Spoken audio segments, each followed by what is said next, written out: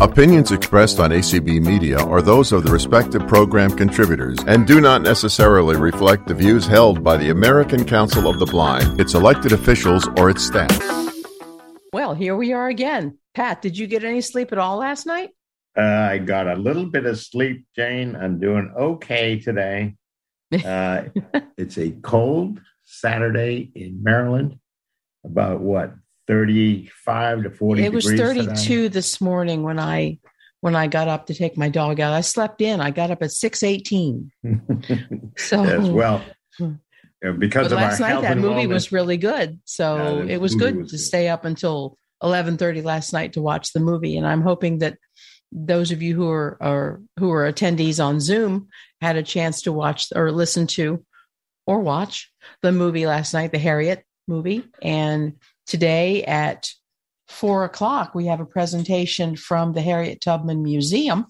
And then we get to find out how much of that movie was real. I mean, how much was accurate. So that should be fun. So we have a full day planned today.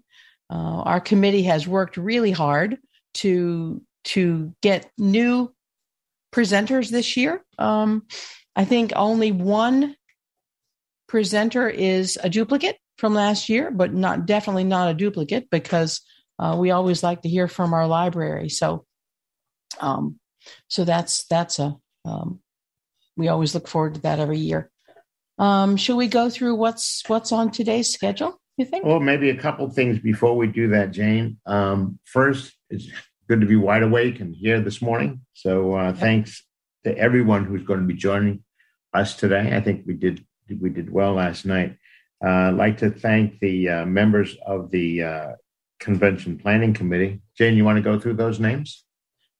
Okay. Well, you and I are on the committee, and Meryl Schechter is our Convention Committee Chair. We have Glenda Blanchard, Wrangler Extraordinaire.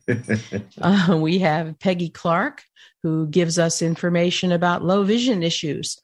And we have Ray Razor, who you'll hear from this evening. He's a local radio personality and a member of our chapter. And he will be our auctioneer. So the committee works really well together, and we had a great time putting together this convention for you this year. Absolutely. And of course, then you'll know if something blows up, whose fault it is, this committee. I guess, and whose right? fault is it? There's 6 of us here right. to go around. So, The other but thing, actually, the other we group I'd can't like to blame say- Pat for that because you know what, everyone? Today is Patrick Sheehan's birthday. So yes. we appreciate the fact that he gave up his birthday to be with us all day long. So did you buy a piece of coconut cake from No, Giant? but I would sure like one. There you go. I think Well, maybe I you might should try have to got do some. that on Sunday. Yes. Happy Sunday. birthday, Patrick. Right. Thank you. Appreciate it. Thanks. You're welcome. So, and also I'd like to thank ACB Media. Without them, Without whom would- we could not have functioned. No, absolutely not. And, So. it's been seamless and just a real professional job. So thank you guys, all the work that you're doing. This is working great. All we have to do, sit here, Jane, is talk. And Talk they're and doing- worry. Worrying is my job. I get to worry about whether all the presenters come in on time. And I've been doing that all week long. And I think at the end of this convention, I'm going to sigh a big sigh of relief. But everything should be fine. We've talked to everyone. So there's really no reason for me to worry. So, You've but done that that's what well. I do. So yeah, I do. I worry very well. And I do color commentary, and you provide things like what the agenda is going The to be detail. for the day, and then also the Sponsors. Sponsors. Let's talk Let's about do that. the sponsors. Okay. We had several people donate additional money beyond their registration fees.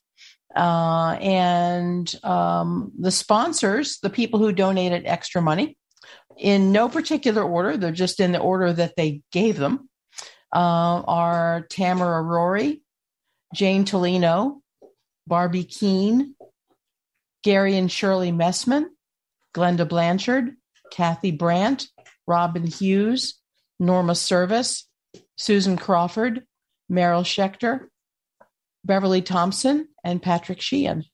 And thanks so much to to everyone who has registered and everyone who has donated sponsorship money. And of course, I'm the treasurer of the ACB of Maryland. So my hand is always out for money for wherever I can get it, for the organization. So treasurers do that kind of thing. So I enjoy that. So that's great. Yeah. Thank you, everyone, for being so generous and working with us, and also putting up with all our phone calls and inquiries and all of that, putting this together. We appreciate that. What's the morning look like? What's the day look like, Jane? Okay, the day looks cold outside. I can tell you that. Okay, at 9:00, we have a welcome from our hardworking president, Joanne Cusick. We will hear from her. Then after that, we have the updates from our Maryland State Library for the Blind and Print Disabled. Our director is John Owen, and Ashley Biggs is a librarian there working with seminars and things like that we have. At 10:00, we have a wellness panel with all things prescription labeling and COVID testing and all sorts of interesting and fun things like that we never had to think about before. 11:00, we have more door prizes. And after that, we have a health and wellness panel. I believe we're going to have to get up and do some exercises during that panel. So be ready for that. I believe Leslie Spoon is going to make us get up and do things, jump around and whatever. I don't know, but that's that. That'll be fun. Then at noon, we have a mobility and beyond panel. We have two mobility orientation and mobility specialists, and Diane Ducharme will be back to talk about the We Walk. And then at 1:00, we have the recreation panel.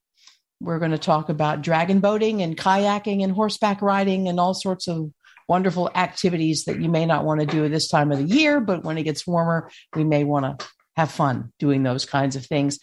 After that, we have door prizes. And one day I'm going to win one. I never do. At 2:00, we have the employment, rehabilitation, and education panel. And we have, we were going to be talking about rehab and employment and education. 3:00, the next two presenters are Maryland things. We're going to inundate you with Maryland history and Maryland facts and that kind of thing. So at 3:00, the Annapolis Maritime Museum. It's really interesting to think about that Maryland was where the Star Spangled Banner was written. So I don't know whether Tracy will talk about that, but there's a lot of history about shipping in the Bay and all sorts of things. At 4:00, we have a presenter from the Harriet Tubman Museum, and then we get to find out how accurate that movie was last night. So that will be a very interesting presentation. Then we have door prizes again. My next chance to win something, maybe. Oh boy. Then at 5:00, we have a low vision panel. Then we have talking about technology and support and daily living skills from a low vision perspective. And then after that is our virtual banquet. And since we're not all together eating rubber chicken, we are going to go around the room. And if anybody wants to say what they're eating during their dinner hour, their banquet time, you can go and tell us what you're eating. We did that last year and it was fun. Then we have our banquet speaker, Tamara Rory, who will be talking. I believe the title of her presentation is The Trichotomy Between Race, Disability, and Gender. And then after that is the auction. Now, Maryland, we have fun with our auction. We yell at each other and for bidding against each other and that kind of thing. So we get a little bit rowdy. So we welcome all other rowdy auction bidders to join us. And we had 46 auction items. I've bundled some of them together to make it go a little bit faster. But we still have like 40 auction items here, and some big ones, some little ones. So that should be a lot of fun. And then after that, we are done. So that'd be, and then we'll start planning next year's convention. So we think, so that should take us to about maybe 9 o'clock or thereabouts. 9 o'clock, 9 o'clock. Or maybe a little after that or whatever. So we're looking forward to a good day, and we certainly appreciate all of you joining us today, and then also our presenters. And so I think it's a good group. Yeah. And, it's about 1:09. Should we start with our introduction of our president, Glenda? I think we're ready to go. You're up. Yes. Can you all hear me? We sure can. I'd like to welcome Joanne, our president, the president of the American Council of the Blind of Maryland, to speak to us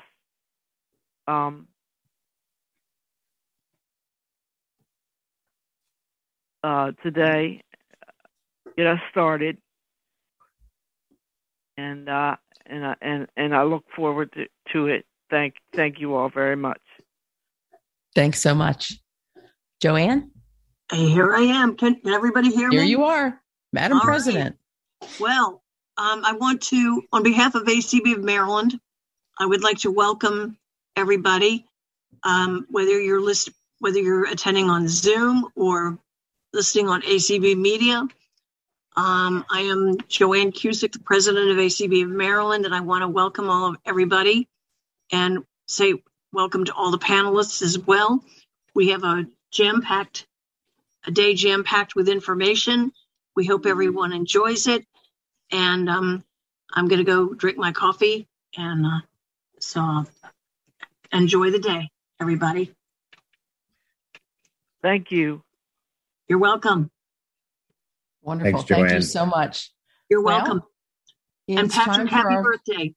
Yeah. Thank you. Appreciate it. We'll have to sing Pat happy birthday somewhere in there. Oh boy. Yeah. I don't know how that would go on Zoom. It would sound sort of funny. It would be. It would be funny. Yeah. Well, it's time for our first presentation, I think. And we in Maryland are very fortunate to have a really nicely, efficiently running and a good library with the caring staff and competent staff. So we really are blessed here. So our first presenters are John Owen, the director of the Maryland State Library for the Blind and Print Disabled, and Ashley Biggs, an outreach librarian at our library. So feel free to tell us what's going on at the library. Thank you so much, Jane, and top of the morning to everyone. And happy birthday, Patrick. Happy birthday to you. To you. There you go. It is good to be with you again. And I just want to say on behalf of Irene Padilla, of the state librarian, the Maryland State Library Agency, of which we are a division, the Maryland State Library Board, and the staff of the Maryland State Library for the Blind and Print Disabled, I thank you for this opportunity to address the American Council of the Blind of Maryland, a good partner for us at this annual conference. I'll hit kind of the highlights overall, and then Ashley is going to tell you about some of the programs that we've done, are doing, and programs to come. So I guess the big thing to really start with us, I reported to you last year in the midst of a pandemic, and it's now been almost 2 years that COVID-19 has affected our operations. The LBPD staff has sent out materials every day throughout the pandemic. In July 2021, we reopened our doors to the public. All staff are now working in a hybrid telework model, combining time working from home with time on site at the LBPD building. This has improved our response times on the reference desk. It's eased the burden on our technical services staff by rotating in more staff to assist with preparing the daily delivery and processing our book and equipment returns. By the way, those technical services staff pretty much were here every day during the pandemic. So a big shout out to that group Larry Smith, Shirley Roan, and Patricia Bennett, who really have kept that core operation going. This hybrid telework model has enabled us to implement the Books on Demand service model to get our patrons more of the books they want, and I'll tell you more on that in a bit. And it's also rejuvenated our connectivity and our planning and our decision-making as a staff. In January 2022, we did reduce staff on site in response to the Omicron variant, but we are, again, open to the public and welcome you to visit our library. And of course, you can also engage with us through BARD and through our virtual programs and through materials that are sent to you. The other issue that I'll just be upfront about is we've dealt with mail issues throughout the pandemic. After delays in late 2020, which I shared with you last year, we experienced even more acute mail delays in April and May of 2021. Actually, in July of 2021, Rania Dima and Sharon Manecki appeared before the Financial Services and General Government Appropriations Subcommittee in the U.S. Senate, chaired by Maryland Senator Chris Van Hollen, in testimony on review of the Post Office Inspector General's appropriations. Mrs. Dima and Ms. Manecki spoke about delays in free matter mail delivery, not just for the Library for the Blind, but for critical instructional supplies for learning Braille from a number of sources. So despite the fact that complaints we hear about mail delivery have decreased during the fall of 21, we are again hearing about significant delays from our patrons and seeing fewer returns being delivered back to us. So this is an issue that needs to stay at the forefront of our thinking. What LBPD has heard anecdotally from postal workers, patrons, and stakeholders was that when the understaffed postal service was faced with overwhelming delivery demands, they made triage decisions. And those decisions often included treating free matter not as first-class mail, but as mail that could wait. And this is not just pandemic crisis thinking, this is a lack of understanding of the policies around free matter and the critical need for materials to get out to our patrons in the most efficient manner. So we continue to work with our postal liaisons and with the help of our partners like you and the Friends of the Library for the Blind and Print Disabled to keep this issue as a priority. And just for your information, in the last week, WJZ did a story on postal issues for free matter. It featured Senator Van Hollen and Rania Dima, and they also stopped by our library to see materials that we send out. So those appear in the video. I was interviewed, and some of my remarks appear in the accompanying article to that video, which is available on WJZ's website. During this past year, we launched Books on Demand. We did pilot testing in November of 2020, but by February of 2021, we were putting all new patron applicants who requested digital materials to be sent by cartridge to Books on Demand. To date, we have over 1,400 patrons being served by Books on Demand. So what does this mean? If you don't know, for those of you who get books on cartridge from us, you have for many years been getting one book on one cartridge. So if you ordered 10 books, they would come to you on 10 cartridges. So sometimes all the copies would be checked out or lost, and you would have to wait for a book to come in so we could send it to you. So that's frustrating, especially if you want to read, say, books in a series. But what if the books were always available? And what if you could put a variety of books or a series of books in order on one custom cartridge? There would be fewer cartridges to keep track of, and you wouldn't have to wait for a book. And you'll have plenty of books to read. And that's what Books on Demand does. It reduces the amount of mail that we need to send out to you while giving you more access to more titles. It will reduce the amount of cartridges that you need to keep track of. And the cartridge works with your digital talking book player or your Braille e-reader if you don't have Wi-Fi for your Braille e-reader. So we think this is a win for you as patrons and for access to materials. And we have heard good things from you all too. By the end of this year, all of our patrons who receive books on cartridge from us will have been transitioned to Books on Demand. I mentioned the Braille e-reader, and that is actually a project that Tamara Rory has been working on with libraries across the country through NLS. So last year at this time, we were rolling out the Braille e-reader pilot through the National Library Service. We've been distributing compact HumanWare 20-cell refreshable Braille readers, and we now have 162 in circulation across the state. And we have more available for our patrons, and we can get more as we need them. While NLS is still considering this a pilot for statistical gathering purposes, they have embraced that the service model is here to stay. And so LBPD has been offering the Braille e-reader as an option on its application for new patrons. And we welcome any of our existing patrons to request one. The statistics that really stand out is that we went from 5,800 electronic Braille circulations in the year before the pilot to over 14,500 circulations in the past year since we started that pilot.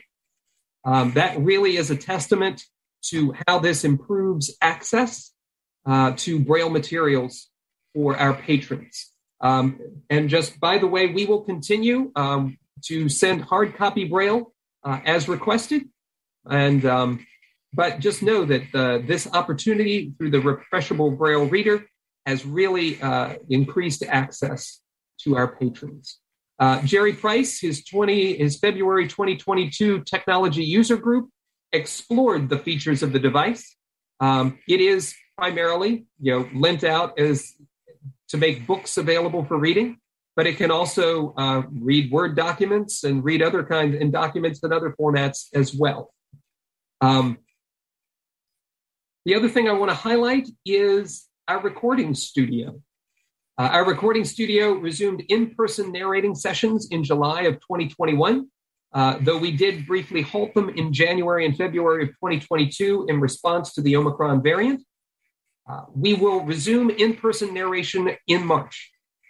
In the meantime, we've expanded remote recording by providing mobile recording kits to volunteers or working with volunteers with existing home studios. So we've been able to increase the number of books we're recording locally. To date, we have 219 Marylandia books produced through our studio that are available on Bard. I also wanted to tell you about some of the efforts that we're doing as an agency as a whole around diversity, equity, accessibility, and inclusion. The Maryland State Library has worked with public libraries on issues around diversity, equity, and inclusion with training, forums, and webinars, including Dismantling Institutional Racism, led by Widerstand, and Project Ready. In the midst of this work, which had assisted many libraries with creating a statement on DEIA, the agency itself decided that it needed a statement of its own to define the parameters in which our staff would work with each other and with our stakeholders and patrons. I want to read that statement to you. It is also available on our website. The Maryland State Library Agency, which includes the Maryland State Library for the Blind and Print Disabled, is committed to providing services and benefits that align with equity, diversity, and inclusion principles in support of anti-racism, anti-ableism, access to information, privacy, and social justice for all. MSL staff affirm its continued dedication to treating all people with respect and dignity. Our vision is to ensure that all residents and communities, from urban to rural, mountains to shore, and across the geographic, socioeconomic, and demographic spectrum, have equitable access to library resources. We listen, learn, and respond to our patrons, partners, and employees to inspire library innovation and accessibility. This statement was developed by the MSL EDI team of Joseph Beckett, Elizabeth Fletcher, LaShawn Miles, Jerry Price, Carrie Sanders, and Nene Began. We as an agency are committed to living and working in an environment that upholds all of these values. In 2017, the Maryland State Library Agency used grant money to create ADA-compliant workstations in half of the public library branches across the state. As the branches, asked for them from us. These stations included a computer with JAWS and Magic. And 4 years later, Magic, of course, is no longer supported software. JAWS has gone through several updated versions, and the computers themselves are now out of date. So in January of 2022, we provided licenses, JAWS and ZoomText software, Fusion, to public libraries across the state so that a blind or print-disabled citizen can go to any computer and access the internet and document creation software without waiting for a specific computer to be available. So far, we have 13 library systems that have shown interest, and they have begun testing the software on their public computers. We will continue to update our patrons and stakeholders on the progress of this project. So what I would say is, go to your public libraries, and if you're in public library branches, and ask them, do you have access to Fusion? And if they say no, we said, did you know that the Maryland State Library is providing licenses for you to libraries? We'll continue to talk to public libraries on our part, but as you are users of public libraries, please make them aware that this is available. Also want to talk about our Maryland Accessible Textbook Program. They converted study materials and texts for students in spring of 2021 and fall of 2021 semesters. The fall 2021 semester was more of in-person learning, so there was a great increase in the number of textbooks that were needed. One of the high volume things that they are seeing is items created specifically by an instructor or a professor. Instead of a textbook, it's more of a self-published sort of curriculum. So they are starting to convert those as well, which can be a challenge because they don't have quite the availability of a basic PDF text that they can begin conversion with. So they are working on a very high volume of student requests for books. They converted 1,900 chapters during the fall 2021 semester, and the spring semester has seen an incredible increase as well. At our library, we are exploring wayfinding in the library in partnership with a company called StackMap, which directs a patron to the location of an item in the library's browsing collections. So if you go into the catalog, you would see a widget that would say, this book is available on this shelf and can also tell you this shelf is located on this floor. So that can help in patrons being able to independently locate materials. Also in the coming year, we will be renovating our public areas and our technical services areas to create more open spaces for our patrons and to visit and to streamline our workspaces as Books on makes us more efficient in delivering service. We actually, as the year goes on, we will take all of those single cartridges that we used and we will convert them to use for books on demand. And so in a lot of ways, we will not have the same need for shelving that we had before. And so we will be able to use those spaces in more creative ways, both for back of house operations and for public operations. Those are the highlights. Obviously, we do lots of things, but those are the highlights that I wanted to talk about. I'm going to turn it over to Ashley Biggs to talk about our outreach, our programming, and in all of our aspects. So, Ashley, go ahead. Everyone. For those who I haven't met, my name is Ashley. I am the Marketing and Outreach Librarian for the Maryland State Library for the Blind and Print Disabled. I am about 5 foot, and right now my hair color is a mix of black and purple. Don't be surprised if the next time we meet, it's a totally different color, and I will be happy to describe it to you.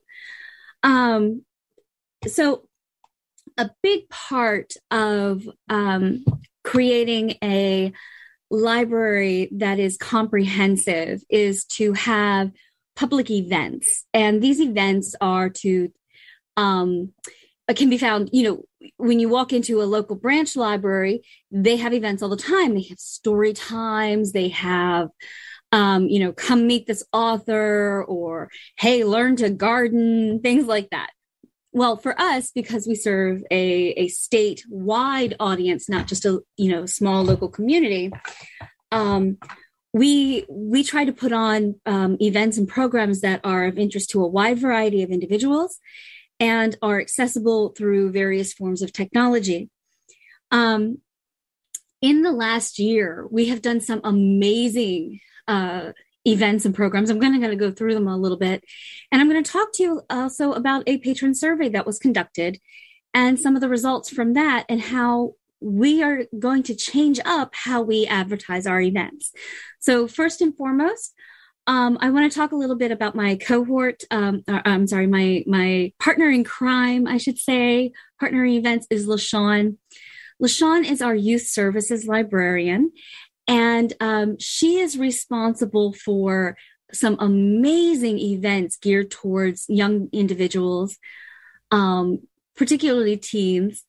And one thing that she did that was awesome was NASA at My Library. And NASA at My Library was a reading challenge that we did through Beanstack. Now, she, of course, invites everybody to participate, but she was the brainchild of this event. And it was back in December, and her goal was to get everybody excited about the James Webb Telescope launch. And I think she had a pretty high success rate for that. She also reactivated the Teen Advisory Group,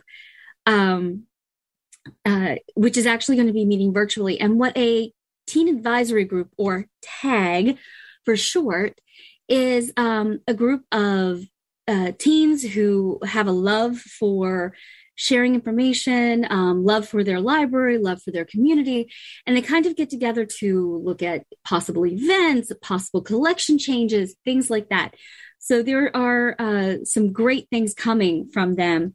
She is working on, of course, youth summer reading, and I will be working on adult summer reading. So those challenges are in place, though we are still looking at which format we want to use to deliver it to you. She's invited in guest speakers and events, and she's got more coming. Now, I handle a lot of the adult events. And with that, we had a very successful year. We had the International Spy Museum come, and they gave a great presentation. And it was a very good learning exchange in the process, because we taught them about presenting in an accessible manner by describing what's on the screen, by describing items in more detail, because of course you don't have an idea from a picture what an item might weigh or how big it is. So they learned to describe those things and try to be very conscientious about making accessible events. In turn, they gave us a huge and wonderful, well-attended event that unfortunately we could not record. But we do plan on having them back, hopefully this coming fall. And it'll be great. I cannot wait. Jerry, of course, for those who don't know, Jerry Price is our assistive technology education coordinator. I call him an assistive technology librarian because he's just like full of knowledge. And he has been running our technology user group for ever and a day. But because we had to switch to virtual formats during the pandemic, we have seen a huge increase in those who are attending and those who are becoming more and more interactive with our events. So, huge shout out to Jerry.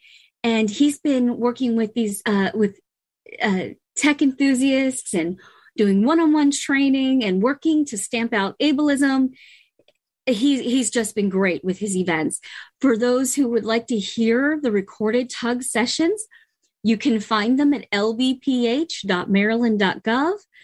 Again, that is lbph.maryland.gov.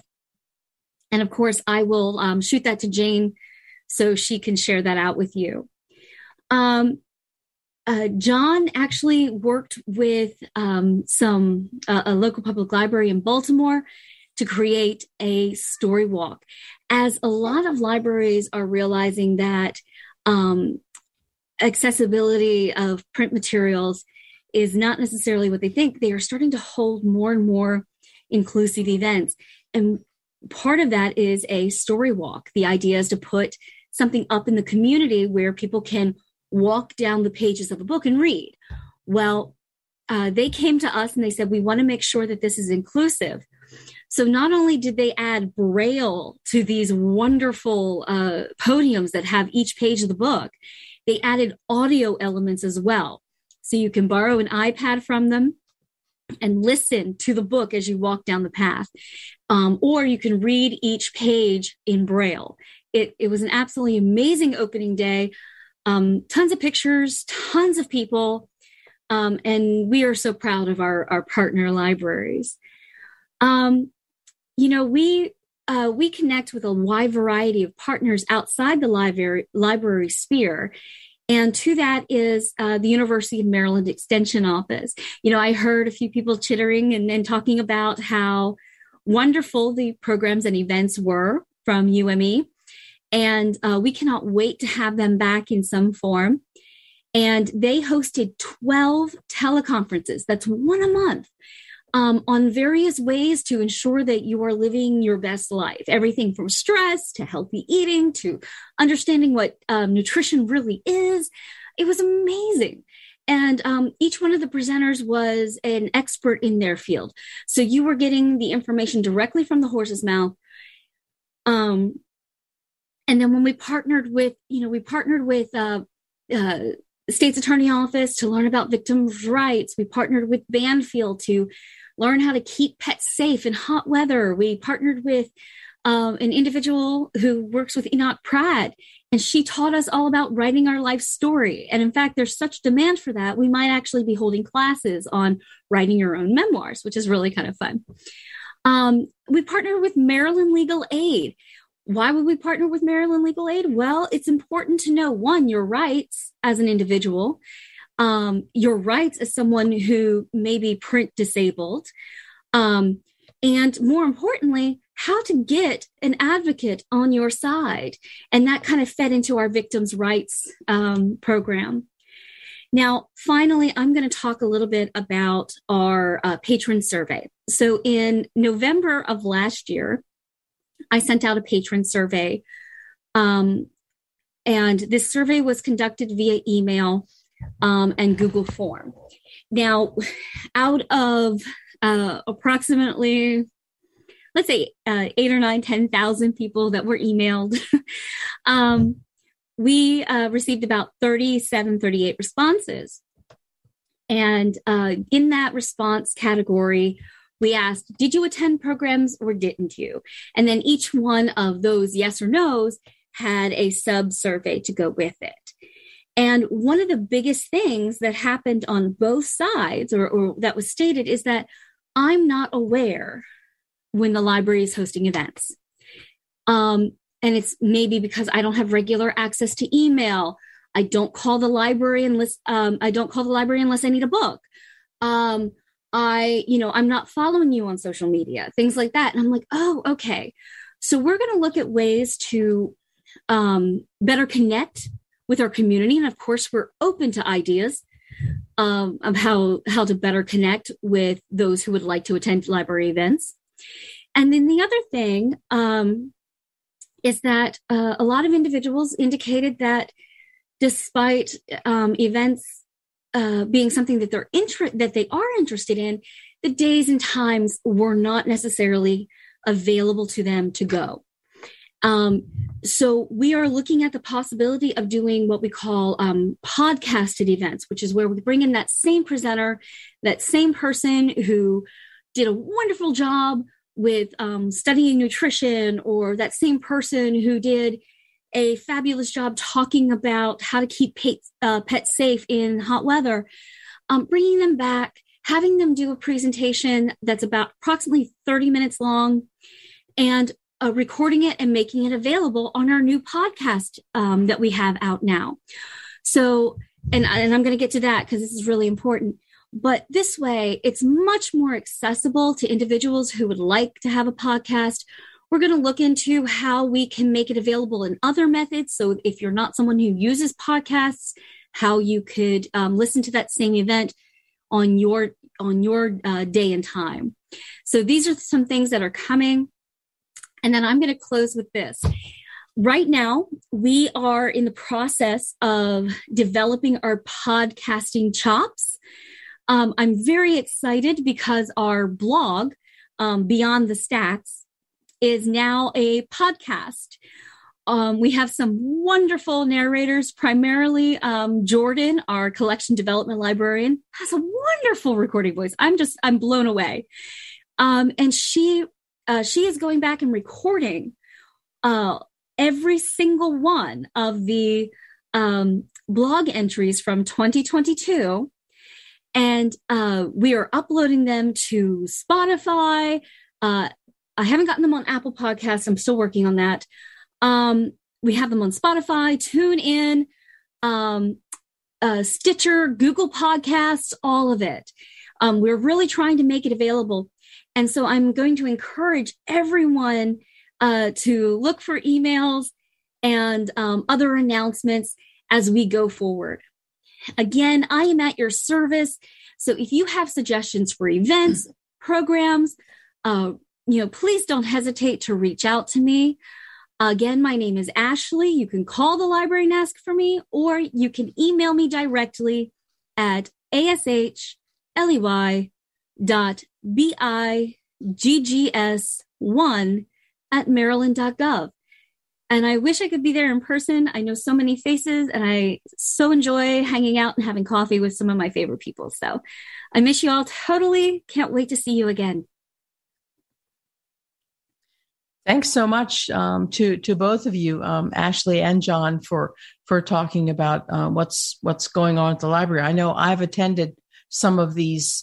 I went to an intuitive eating one, and I went to the one about keeping your dog safe, and those were really worthwhile presentations.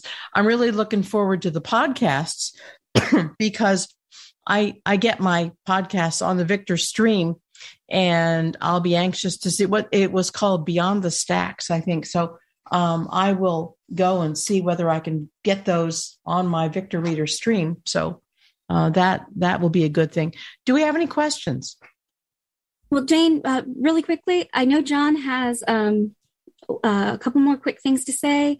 Oh, good. And then I will email you information about the podcast, and please feel free to share it out to everyone, okay? Wonderful. I sure will. Thank you. Yeah. And John? we can share with everyone, the copy of these remarks, and as well as all the ways that you can connect with us. Because you can reach our library. You can email reference.desk@maryland.gov.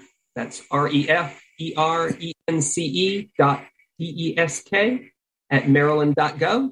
And that's how you can connect with, that's how you can connect with our library. You can continue to call us, check out our website, and there are all kinds of ways that you can find things. The only thing that I would add to those remarks is I am incredibly proud of our staff, and all of the things that they've done, as I'm sure it has been for all of us, a set of difficult circumstances, and we have been very creative, very adaptive, very innovative. We've learned a lot of things, and a lot of things that we'll keep doing, that we discovered out of necessity that we can go on and keep doing. We're diligently working towards solving those challenges and just kind of laying that groundwork for these new models of service. And we do this all for you all. We do it all so that you all can read, that all may read, as the NLS motto says. So, we're ready to take questions if anyone has any. Yes, Sandra has a question. She has her hand raised. Go ahead, Sandra. Thank you. Thank you, Allison. And thank you. This is a wonderful presentation. As always, I enjoy hearing what Maryland is doing.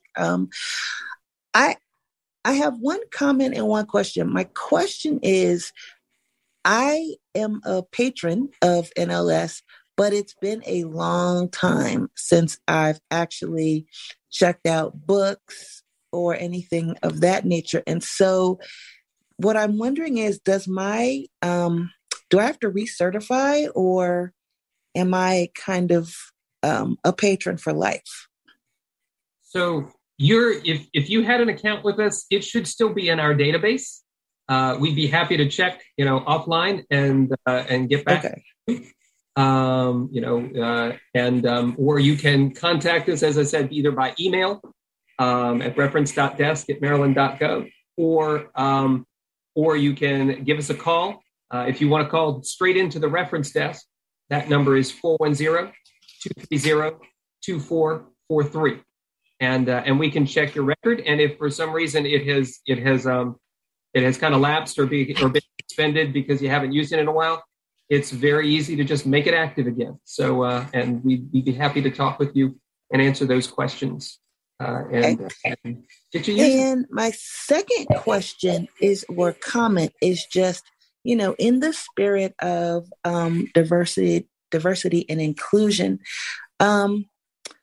I think you guys do an amazing amount of outreach, but I want to make sure that everyone has the same information about your services and what you do, particularly like the textbooks. So I'm just wondering if you do any outreach to any of the historically Black colleges and universities within Maryland, just so that you can, make sure that potential patrons know about your service. And then also, I don't know if you do recording, but also some potential narrators for your recording studio. Oh, I'd be happy to answer that. Joe, our Maryland Accessible Textbook Program Coordinator, does a huge amount of outreach with colleges across the state, which include HBCUs.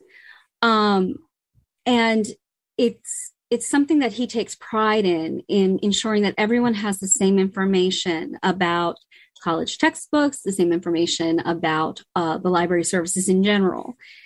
I think it's really important to Joe to hear these comments, so I will pass them on. But I can assure you he does an excellent job in trying to connect with everyone, not just, University of Maryland, but everybody. And then I think, John, you probably could answer the one about volunteering better than I. Okay. If you are interested in volunteering, you can, probably the best way is to, or if you know someone that might be interested, is to contact. Again, probably the best way would be that central email address, the reference.desk. It's less of me knowing somebody and more of asking if you do the outreach to the potential volunteers at the HBC so that you get more African-American narrators. Oh, okay. We certainly are, looking for narrators all the time. And that is certainly something that we could explore. We are, in terms of recording, we're always just open to finding those sources where we can find volunteers. So that's a good idea that certainly we can take back to our recording studio and to ask them as well. Thank you. A pretty diverse group of narrators on our volunteers, but we're always looking for more so that we can cover more material. So right. Absolutely. Thank you for your question. Any other hands? Go ahead, Jamaica. Hello, I have a quick question about the audio new player. Is there going to be a new player coming out for those of us who just want to be able to have just audio coming to them? Right now, I can't say for sure. I know that NLS is working on their next, prototypes of their next generation player.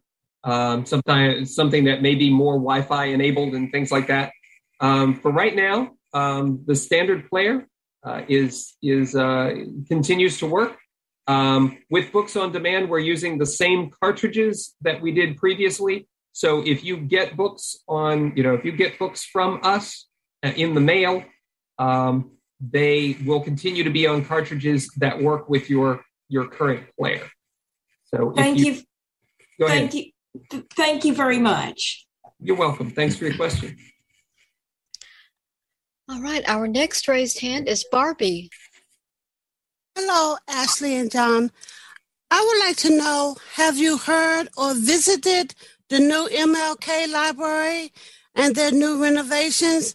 And or is there any plans to add some of that new innovation to the Maryland Library, whereas people can come in and have computer rooms and they have the whole underground station where people can go in and make podcasts and all those sorts of things? Are you talking about the MLK Library in DC? Yes, I am. Yes. Okay. Yeah. So, how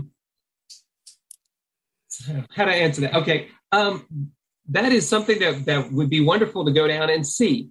I know that the MLK Library and the District of Columbia, they have a separate library for the blind. So the library for the blind that is based in the MLK Library is the one that serves citizens of DC. So they are actually different from us. They do have the I guess the luxury of being in a public library branch, so that they can take advantage of those things that particular public library offers. I can tell you that our library location, which is in downtown Baltimore, does offer public computers where people can come in and use the internet, use office production tools, and so, yes, you can come and visit our library and browse. Some of the things I can't say at this point because we're still in planning stages. Some of the things that we're looking at as we renovate our patron area is creating spaces that may be, opportunities for maker spaces and other kinds of opportunities. So that, could be something that is coming as we design and respond to needs among our people. But thank you for that, I know that it has been a long road for them. They were closed, not able to even send out books for a while during the pandemic. So it is a good road for them, and glad to see that their renovation is finished. So thank you for that question. That certainly would be a good field trip for us. Thank you. And I've enjoyed my times of coming to your library and the events that you have there. And also, I feel like your response to my ordering books and the like have been very rapid in light of the conditions of things during COVID. Thank you very much. That's great to hear. Thank you. All right, our next raised hand is Gary. Just want to tell you guys, you do a fantastic job. John and Ashley and Jerry Price, all you guys are great, are fantastic. Some of you may not know that they have a computer. They have podcasts or recordings they can point you to on computer access too, which are very good. But I just wanted to ask, one of the things I love about the library is Bard Express. And recently I went to the MAC, and the MAC does not have Bard Express. So I'm sure you can't probably do anything about this, but I just wondered, is there any thought of getting Bard Express to be a Mac accessible app as well as being a PC accessible app? That is a good question. I can't think that I've heard where they are with that with NLS. NLS, I mean, I'm not like tossing it to them, but NLS is the one that designed the Bard Express software and provides it to us to provide it to you, sort of. So I don't know where they are in terms of doing that. That is certainly something that we're happy to pass along to NLS, because I know that there are a lot of Mac users out there. So So yeah, that's all I know at this point, right? Thanks. I appreciate that. Sure thing. And thank you for your kind words. Next, we have 847 ending in 712. This is Brian. Thank you very much for the presentation. One need that I've been trying to solve is to have access to an embosser in a library. Are you aware of how that might, if you have one or another library that might have an embosser I could go to the library and use? We do have embossers at our library. I'm not aware of other public libraries that may have them, but yes, we do have embossers at our library that patrons can come and use. That's wonderful. What would be the process for accessing those? Would I need to make an appointment, or how does it work? You can generally walk in. We admittedly don't have a lot of walk-in traffic, and unfortunately that may be because of our location in downtown Baltimore. So you don't need an appointment. You'll probably find a computer free. All of our patron computers, we have about three patron computers. They are all connected to the Braille embosser. It's an index, it's an index embosser. You would just come in. We have Duxbury available on those computers, and you would be able to use the Braille embosser. Thank you very much. You're welcome. That is all the raised hands I'm seeing right now. Well, then I have a question. This is Jane. I would like very much to access the Marylandia collection, and I don't know on Bard how to search and find all of the Maryland books. Is there any way that I can get a list, or is it on your website, of all of the books that have been recorded in Maryland and are put up on Bard, or any way that I can access that list? There is, unfortunately, there's not a neat way to do it. You can generally, there are a couple different kinds of searches that you can do that will pull them up. And I think, because Bard, unfortunately, Bard doesn't take the same, when you send it to Bard, it doesn't take like the same metadata, kind of things. So, because if you searched our web OPAC, for instance, and you searched under Marylandia, you would find it. Unfortunately, Bard is not quite as robust in its search methods. But one of those things that we can do is work toward having a list of those books. Like a linked list on our website, or other things, or making sure it's featured in our catalog in ways to do that. But if you search our catalog, you should be able to find. Using the search term Marylandia, it should pull up those books, and then from there it does direct link to your Bard. There should be a link with each catalog record to Bard. So okay, unfortunately, not quite as neat as we'd like it to be, but it is doable, and we'll continue to work to make that better. Okay, because that would be really interesting to hear. So, okay. Dan, this is Pat. I had a question, a couple things to say, if I can. Good. Thanks. First, John, I wanted to, I enjoyed hearing about the Books on Demand program. I think that's absolutely wonderful. I may be calling. Yeah. I think I may be calling on Monday and seeing if you're breaking up. Yeah, I was going to say your sound is coming in and out. So unfortunately, I'm sorry. I don't know why that is. Is this better? Yes. Now, yeah. Great. I don't know why that is. I wanted to congratulate you first on the Books on Demand program that you have.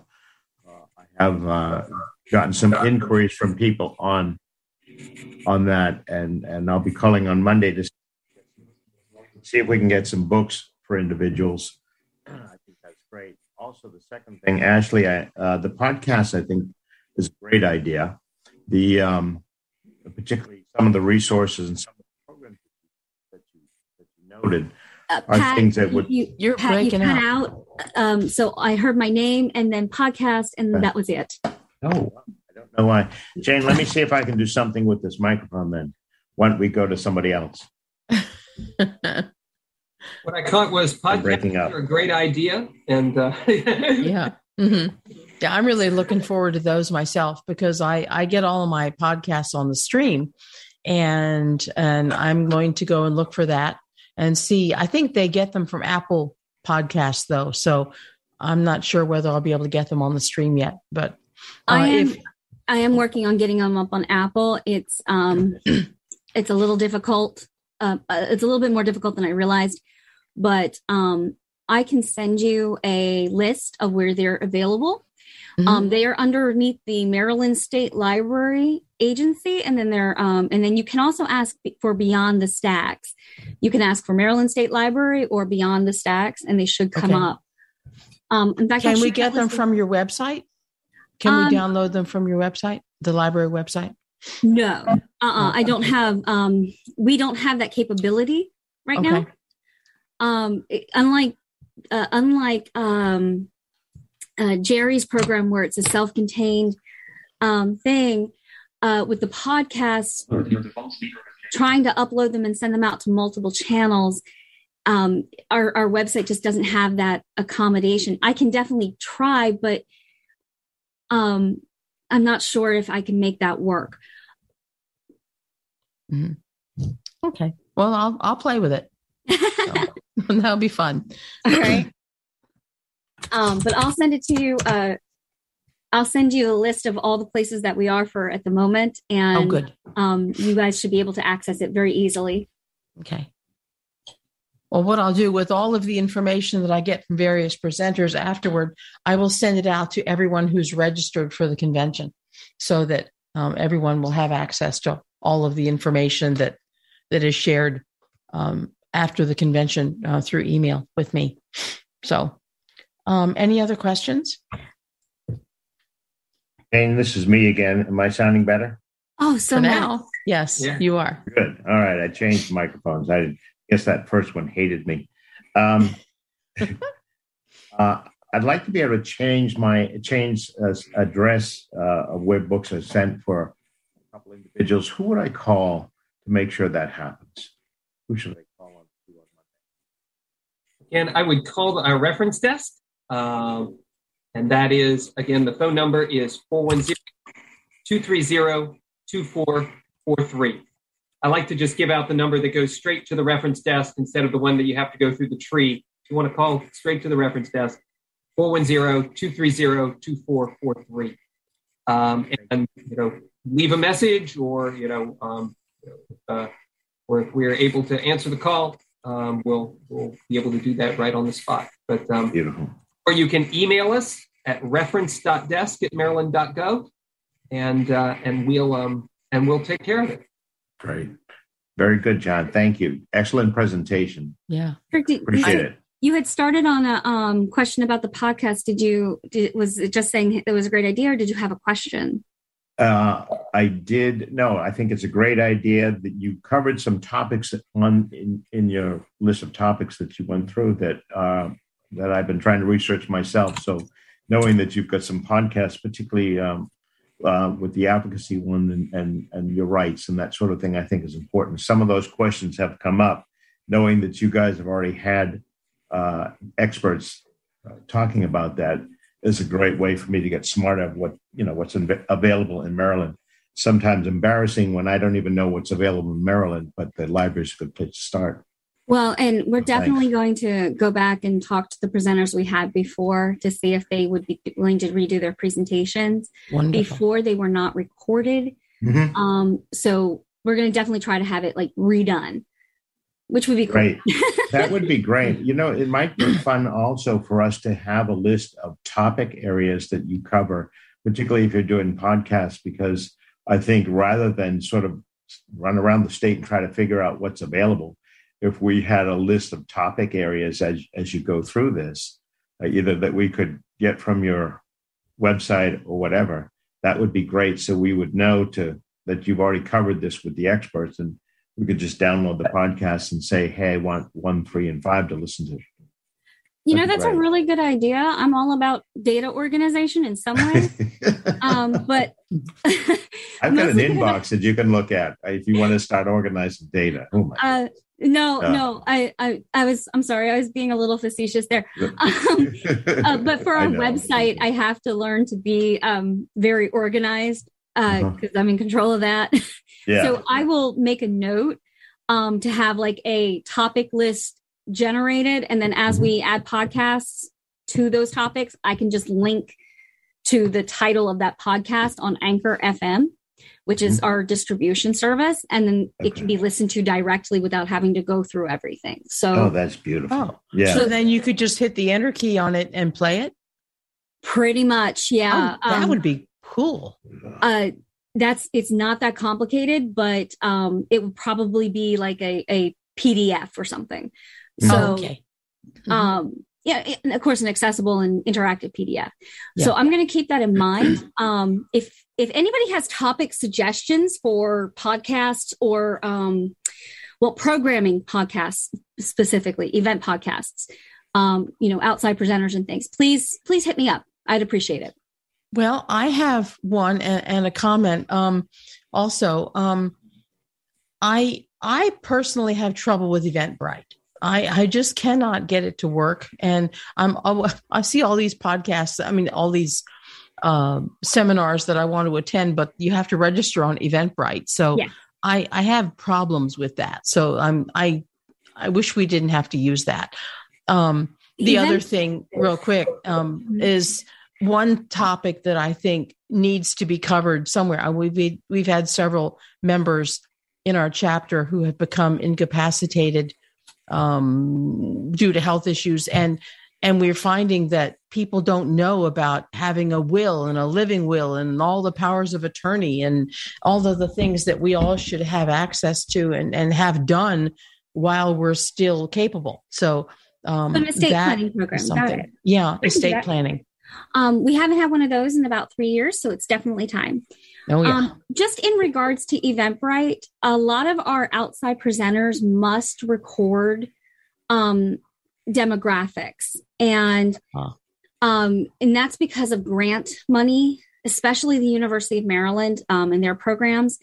That is specifically grant money for them. They have to show that they had 15 people register and that they are reaching underserved communities.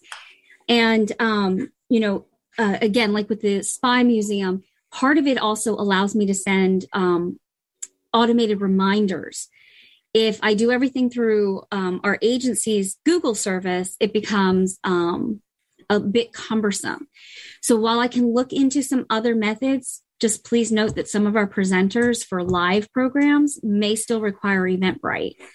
Okay. If people are having problems with Eventbrite, I'm happy to walk through that registration with you over the phone and fill that out for you so that all you get is the emails. Unfortunately, it's a lot more Unfortunately, accessibility was not something that they planned on when they built it, which stinks. So I hear you. I've already passed those comments on to UME, and I'm looking for other tools. But for those, if they come across an Eventbrite for the library and you're having difficulty navigating it or something's not right, give me a call. I'll walk through it with you, and we can go from there. One of the nice things about these podcasts, though, is that there's not going to be registration. Now, live events like, Everyman Theater and whatnot may be a little bit more difficult, but we can always find additional ways. Great. And also, when you send out the information to me about a presentation, I always forward it to everybody in the ACB of Maryland database. Awesome. So that we can get the word out to all of our members as soon as we can. That's great. Jane, this is Allison, the host. You do have a raised hand. Would you like to recognize it? Sure. Okay. One more, and then we have to. The time police are getting us. Okay. Area code 410, ending in 533. Go ahead. Yes, ma'am. Good morning, Mr. Owens and Miss Ashley. This is Sandra. Hi, and Sandra. Miss Jane, I share your problem. I have the same problems, and Miss Ashley will tell you. I will call Miss Ashley. That bright thing causes me grief. Sometimes I have no problem. Other times I'll say, Miss Ashley, help. But I think they do an excellent job with the small staff that they have of getting all these events, together, and all the things that they pull off and do with the library. I think they do an excellent job. Absolutely. I'm so proud of them and proud to be a part of the library. Well, it's funny. And Mr. Jerry does a lot of things as well. I mean, I always try to be on tug, to support them and also to learn. I mean, they have a lot of learning opportunities. True. It's really great. But if I ever have a problem registering for something, I do. Ashley will tell you, I will call her in a heartbeat. No, she texts me is what she does. Okay. I will hunt her down. Please, Miss Ashley, help. Yeah, she will text me, and it's funny because if my cell phone number is at the bottom of my email, so that's another way to get in touch with me. And because it's a cell phone, I get texts from patrons for registering for events. But I'll try first. That's true. But I'm always happy to help individuals register for events, or if you have questions for events, you are more than welcome to reach out to me any method you feel comfortable with. And I'm happy to answer any questions I can. But thank you guys so much. Well, I'll definitely do that next time. Thanks, Sandra. And I'm grateful for Ashley and for all of our librarian staff that are there to answer your questions and help you all out. Yep. So thanks so much for the opportunity. I know it's 10:01. The time police are breathing down my neck here. So thank you so much to Thanks both for of coming. you. We always enjoy the library presentation, and you always have interesting and timely things to tell us about what's going on. So thank you so much. You're very welcome. Take care. Thanks. Meryl, it's your turn to introduce your panel. This is the wellness panel. Good morning, everyone. I would like to, my name is Meryl Sector, and I would like to introduce our wellness panel. The first panelist will be Charlotte Glass. She is the Scriptability and Public Policy Liaison for Envision America. Then we will have, and she is wonderful to talk to, and I was emailing with her and really enjoyed it. Andy Burstein is the second person. He's the Chief Executive Officer, Accessible Pharmacy Services for the Blind in Fairless Hills, Pennsylvania. And he is also wonderful to talk to and great emailing with. And the third person is Janine Stanley. And also I forgot to say that Andy is the CEO of the Accessible Pharmacy Services for the Blind. And the third person is Janine Stanley from IRA. She's going to talk about the IRA and the the testing for COVID. And the other people will be talking about the labels for prescriptions. And so here you go, everyone. And the first person is Charlotte. So the floor is yours. Hi, yes, I'm Charlotte Glass with Envision America. I've been with Envision America for 17 years now. And if you're not familiar with us, we make the Scriptability accessible prescription labeling. We work with thousands of pharmacies, including Accessible Pharmacy, to provide audible, large print, braille, and now also dual language prescription labeling. So I think a lot of people want to know what's new. Because most people are familiar with ScriptTalk. If you're not familiar with ScriptTalk, it is our audible prescription label. That's the thing that most people are have questions about large print labels, is pretty obvious what that is. And our Braille labeling, I'll talk a little bit about that as well. But so for an overview of Script Talk, basically it's all based upon a RFID tag that goes on the bottom of the prescription label. That RFID tag can be programmed by the pharmacy to contain all of the prescription label information. So that means how to take it, the directions, the dosage, the refill information, your pharmacy information, the warnings and everything. The only thing that won't fit on here is the data sheet, but we do have a way for you to access that. If you're using the Script Talk machine to hear the information spoken aloud to you, there'll be a phone number and a 4-digit code to access that additional data sheet information. If you're using the Script Talk app, there's a link and it'll take you to another website that your phone can read aloud to you. So this is what the Script Talk device looks like. This is our new version. So if you have an older version, it's going to look a little bit different. This is more round. But really the only difference in the way they work is that the newer one we can program in the multiple languages. So unless you are in need of another language, you can just keep using the one that you have. So the way that this works is there's a thumb wheel switch that has a voice or the loudness control. Script Talk station ready. And this is going to vibrate a little because it's not sitting on a table and I'm just holding it up in the air.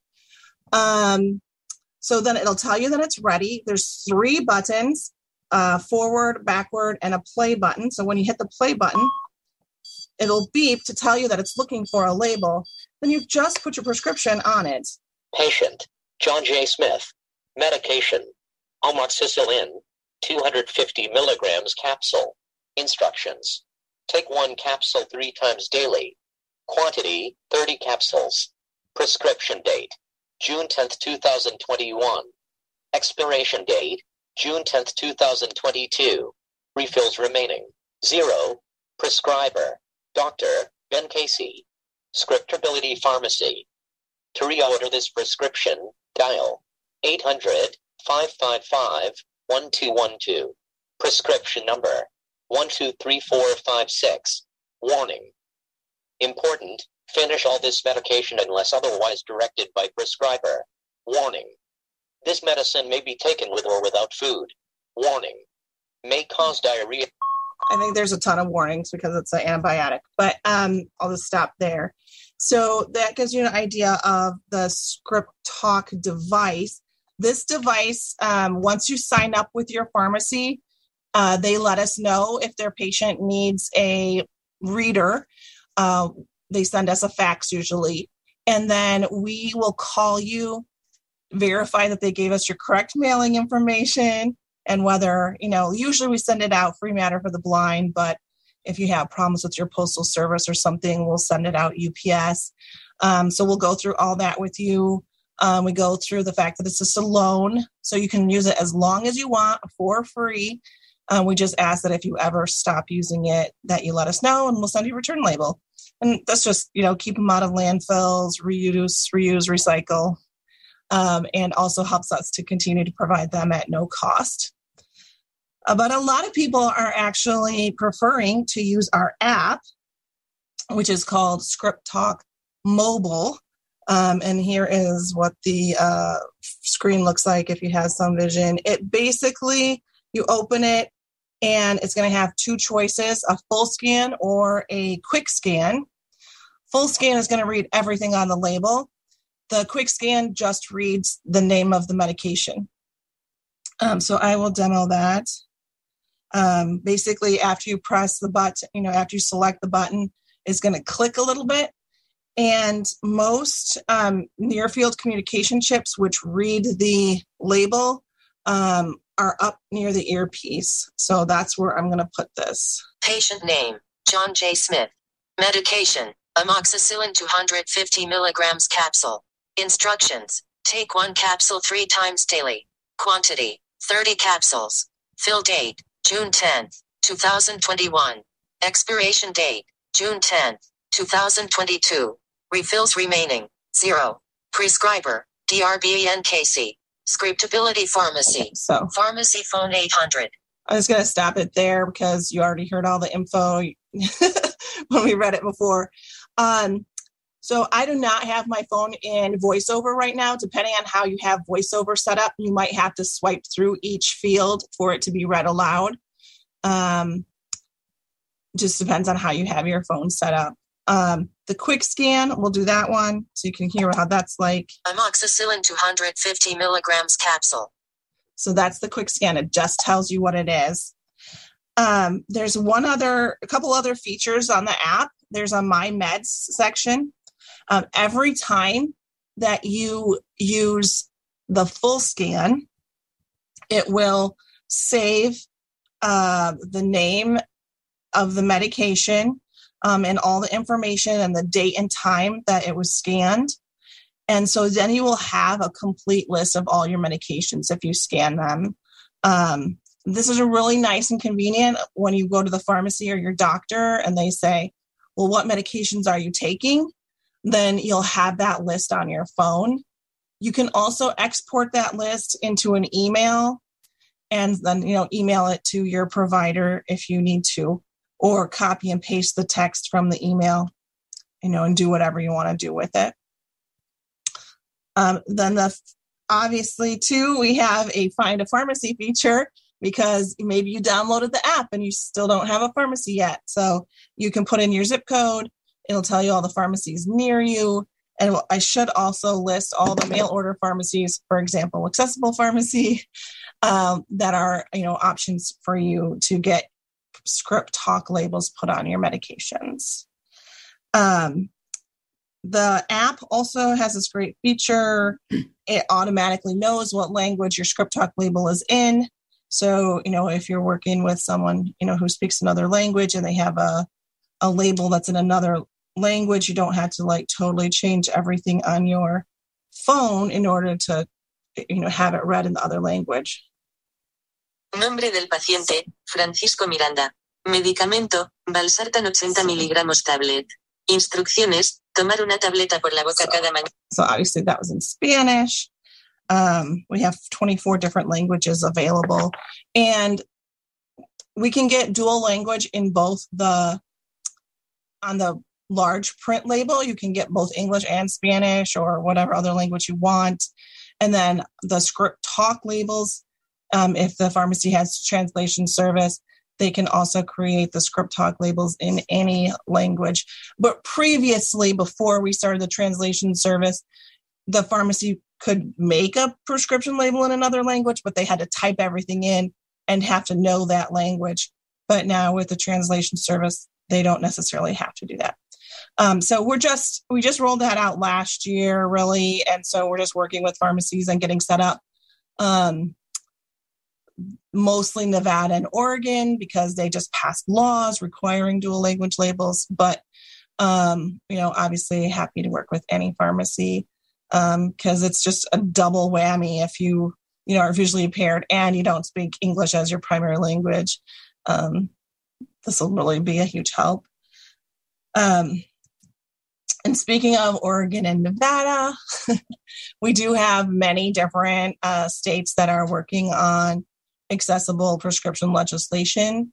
Right now, Washington, Oregon, and Tennessee and Puerto Rico all have legislation that is having, hearings and hopefully will proceed. Washington's is both audible and dual language legislation. And I know there's several other ACB and or NFB. In some states, they're working together to approach either legislators or the Board of Pharmacy to talk about making the legislation or the pharmacy rules in the state more in line with the ADA. So that's kind of what I have. I'm happy to answer questions. And I think Andy's probably going to have more to say about how that works on the pharmacy side and putting that into practice, like providing the labeling on that side. We have a raised hand. Would you like to recognize it now or wait? Yeah. All right. Susan, you may unmute. Good morning. Thank you so much. So I really have used this device quite a bit, and I really appreciate the service. And I'm excited to hear about the app. If I download the app, do I have to do anything special to register? It will invite you to register, which will just let us know that you registered, and we'll just mark in our system that you're using the app as well. That just helps tech support, when you call in. They'll be able to tell like what version of the app that you downloaded and that kind of thing. But you can also bypass the registration if you want. So it's kind of up to you. Okay, but I don't have to, when we received this umpteen years ago, there was no, password or anything like that, because it was a specific piece of hardware. So if I register, will you just automatically know who I am, or how does that work? If you register, you have to put in like your name and stuff like that. So okay. Well, and the app is called what? ScriptTalk Mobile.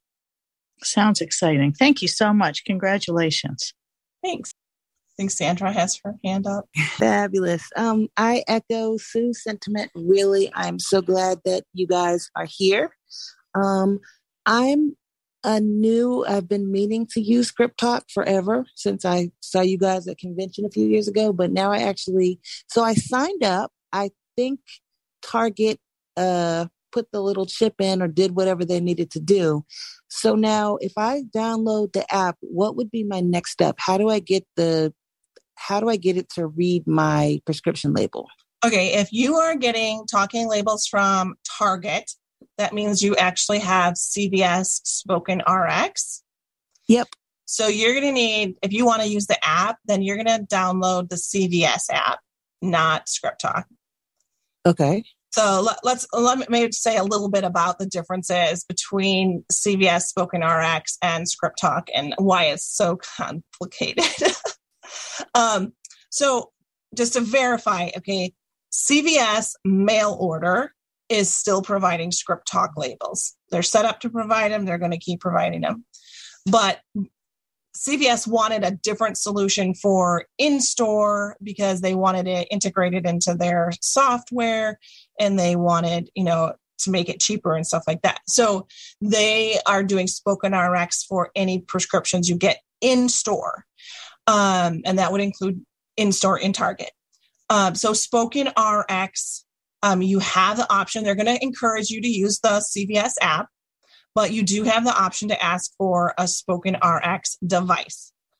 The Spoken RX device will read both Spoken RX and ScriptTalk labels, because they think, assuming that you're getting some stuff in store and some stuff mail order. So they wanted their device to read both. So we worked with them, and we allowed them to, be able to read ScriptTalk labels as well on their Spoken RX device. So you'll have to work with CVS to get a Spoken RX device. If CVS ends up giving you a Spoken RX device, we can send you a return label and you can return your ScriptTalk, because there's no reason to have both. So I know that's like complicated, but hopefully it also cleared it up a little bit. Okay. Thank you. Yep. I'm not seeing any more raised hands right now. Yeah. So give Andy a chance now. Andy's turn. Okay. Should I just jump in, or is there going to be a transition? Go ahead and jump in. All right. Well, thank you. So thank you, Meryl. Thank you, Jane. Thank you, Deb. Thank you for including me today. Thank you for including us and coordinating all of this. I know a lot goes on behind the scenes. Thank you, Charla. I'll compliment Charla, in a way that sort of, she can't do herself necessarily, in that, Envision America, we are such huge fans of them. Charlotte and her team have really been pioneers in this space. And, the whole concept of figuring out ways to make healthcare accessible. There's so many things that they do. It's unbelievable. And Script Talk is our primary audio label solution for patients who like it. So thank you for the kind word, Charlotte. That being said, what I figured I could do in about 10 minutes, share, I do recognize some of the names of the attendees. So hello, those who know me. For those of you who don't know me and know us, I am Andy Burstein. I am with Accessible Pharmacy Services for the Blind. We are a home delivery pharmacy service and healthcare company. We specialize in patients who are blind, deafblind, and have low vision. We're the only provider of its kind in the way that we support patients and help them manage their medication and manage their diabetes and get to a point where they can live independently and live healthier lives. And we're also the largest blind-owned healthcare company in the country. And so I'll share a quick background about our company. I started the company with my business partner, Alex. Alex was diagnosed with retinitis pigmentosa in his teens. By the time he graduated college, he had lost most of his usable eyesight. And he moved back to Philadelphia and ultimately earned a PhD from Drexel University. And he wrote his doctoral dissertation on the accessibility of the American retail marketplace for consumers who are blind. And so, Alex and I are friendly. We actually know each other because our kids play Little League together. And so as I learned more about Alex's research, it became pretty obvious. The pharmacy vertical in particular tended to be the least accessible and the most challenging when it came to consumers who were blind and deafblind as well. And so Alex and I spent about a year working on a business plan. The goal of the business plan was, what if we created a pharmacy model that addressed all of the challenges and needs experienced by an individual who was blind or deafblind? And it took us about a year to do it. Obviously, this was pre-pandemic. So once we had our business plan, we were all excited. We got in the car. I'm in Philadelphia, by the way. We got in our car. We drove down to Baltimore. We spent the day at the NFB headquarters. We got feedback from everyone there. We had some really close connections with the Pennsylvania ACB. There are actually a few individuals there who work with us now. And got feedback from them about what else we could be doing to make this model more accessible, more inviting, and what features and services could we be assembling to actually make the experience better. And fast forward a little bit, we brought in a third business partner who has his doctorate in pharmacy and spent the first 25 years of his career focusing on the concept of personalized medication. He focused on people with intellectual and cognitive disabilities. But it's all about not that one-size-fits-all model where an individual walks into a pharmacy with their prescription and their credit card and their insurance card, and they walk out with their meds.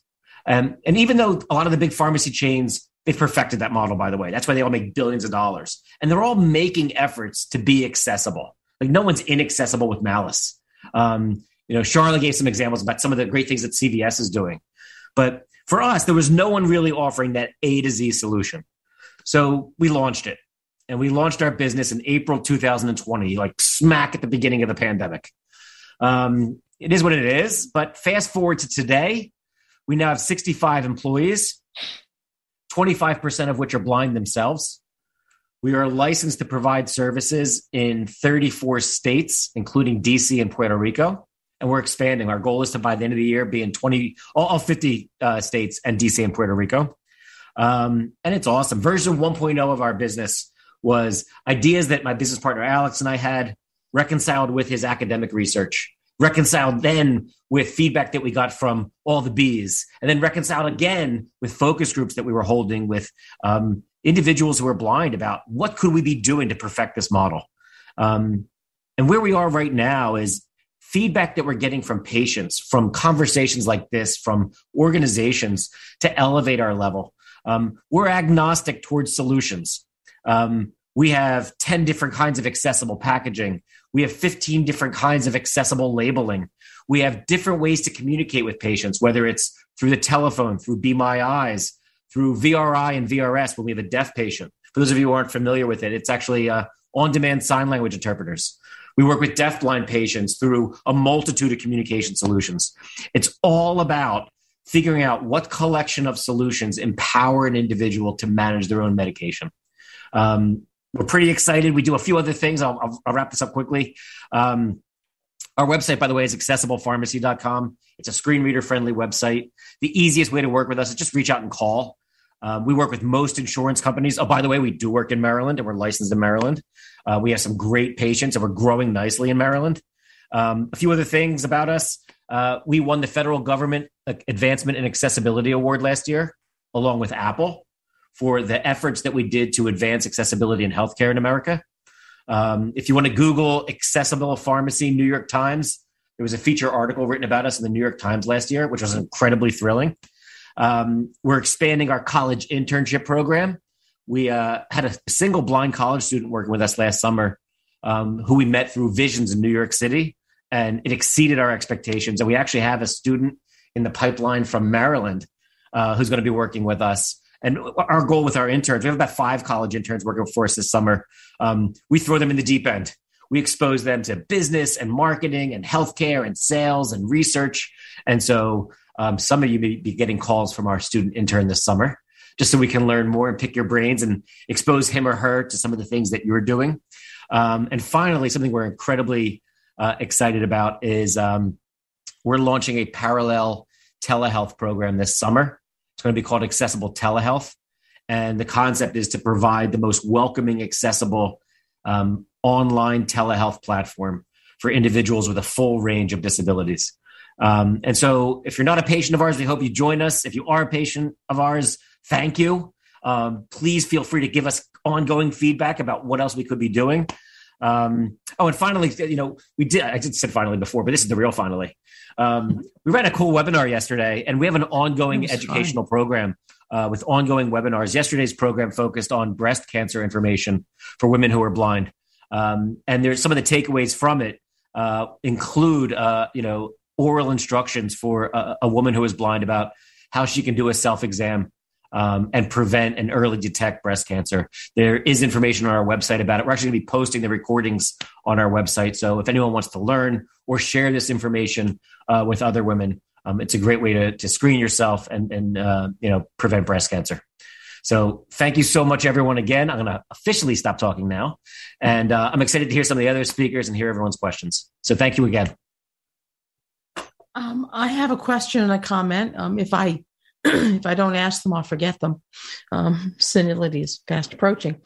I currently have CVS Caremark for my mail order pharmacy, and they send me my prescription bottles with Braille labels on them, which I love very much. And they also send me my prescriptions in this great big cardboard box because they think that they have to do that because the Braille, the insert with all the information is in there too. So they don't want to crush that for some reason. So I get all these multiple page documents, but what is the difference, or what, I don't want to say like, how are y'all better, but I mean, what are the differences between using Braille labels from CVS Caremark and going with the accessible pharmacy services? Oh, cool. To get Braille labels. No, that's a great question. In my 10 minutes, I couldn't get that all out, but since you asked, I'll gladly share it. So our whole thing is, like I said, we're agnostic towards packaging and labeling. It's all about what works for the patient.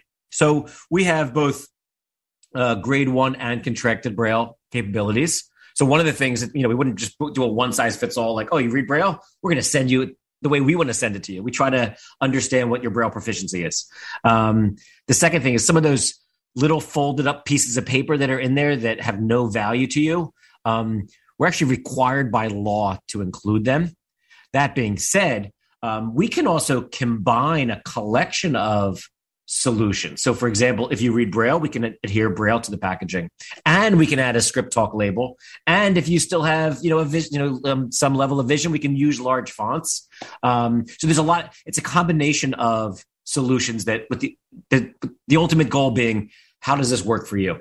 As far as packaging goes, we have pre-sorted disposable pill organizers. So rather than you getting your medication and having to sort it yourself, we can pre-sort it. And we can pre-sort, by the way, your vitamins, your supplements, your over-the-counter meds, and your prescription meds. And I don't know if CVS actually will add Braille to vitamins and supplements. I'm not positive about that. I was told they didn't, but I don't know for sure. So I guess the long story short is we would combine a collection of solutions that you would get to pick that may make it easier for you to manage and understand your medication. Okay. My other, just a comment, I don't know, for informational purposes.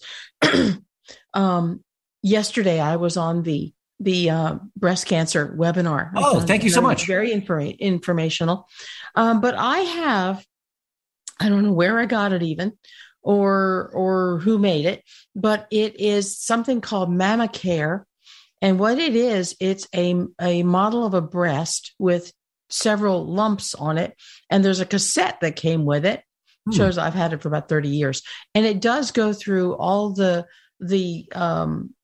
ways to do a breast self-exam. And if you do it correctly, you'll find these lumps that are embedded in this foam rubber breast.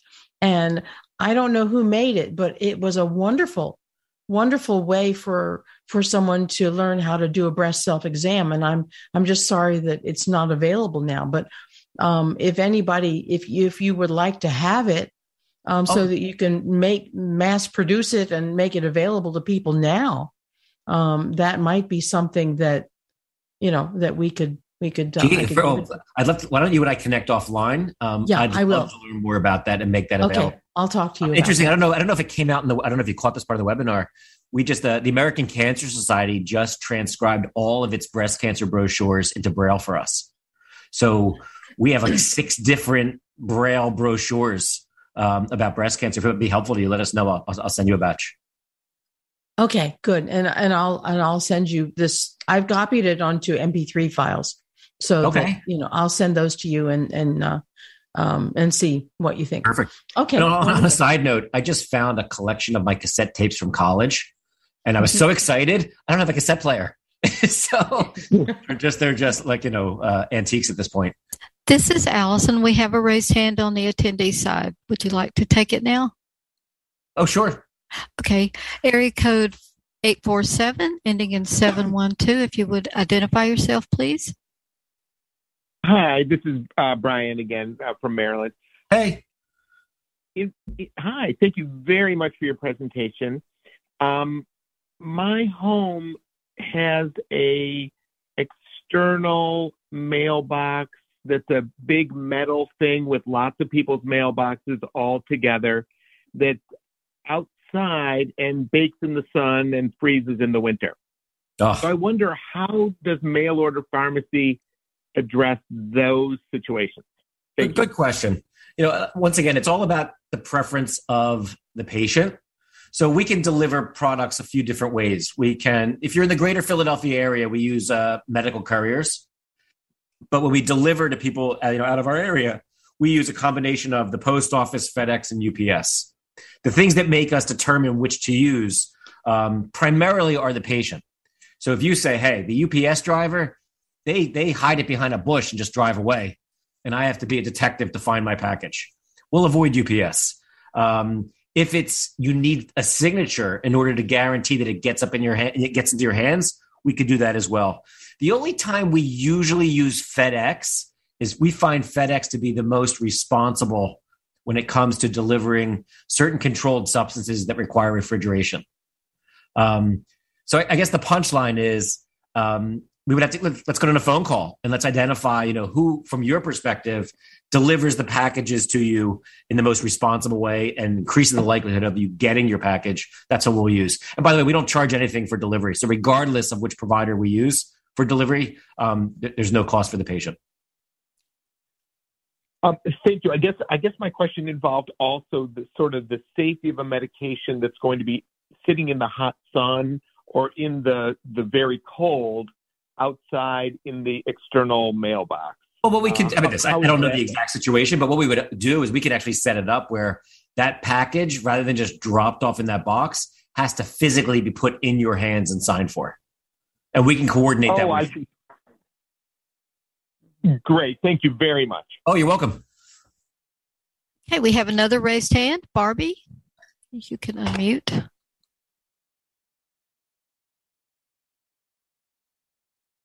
Hello.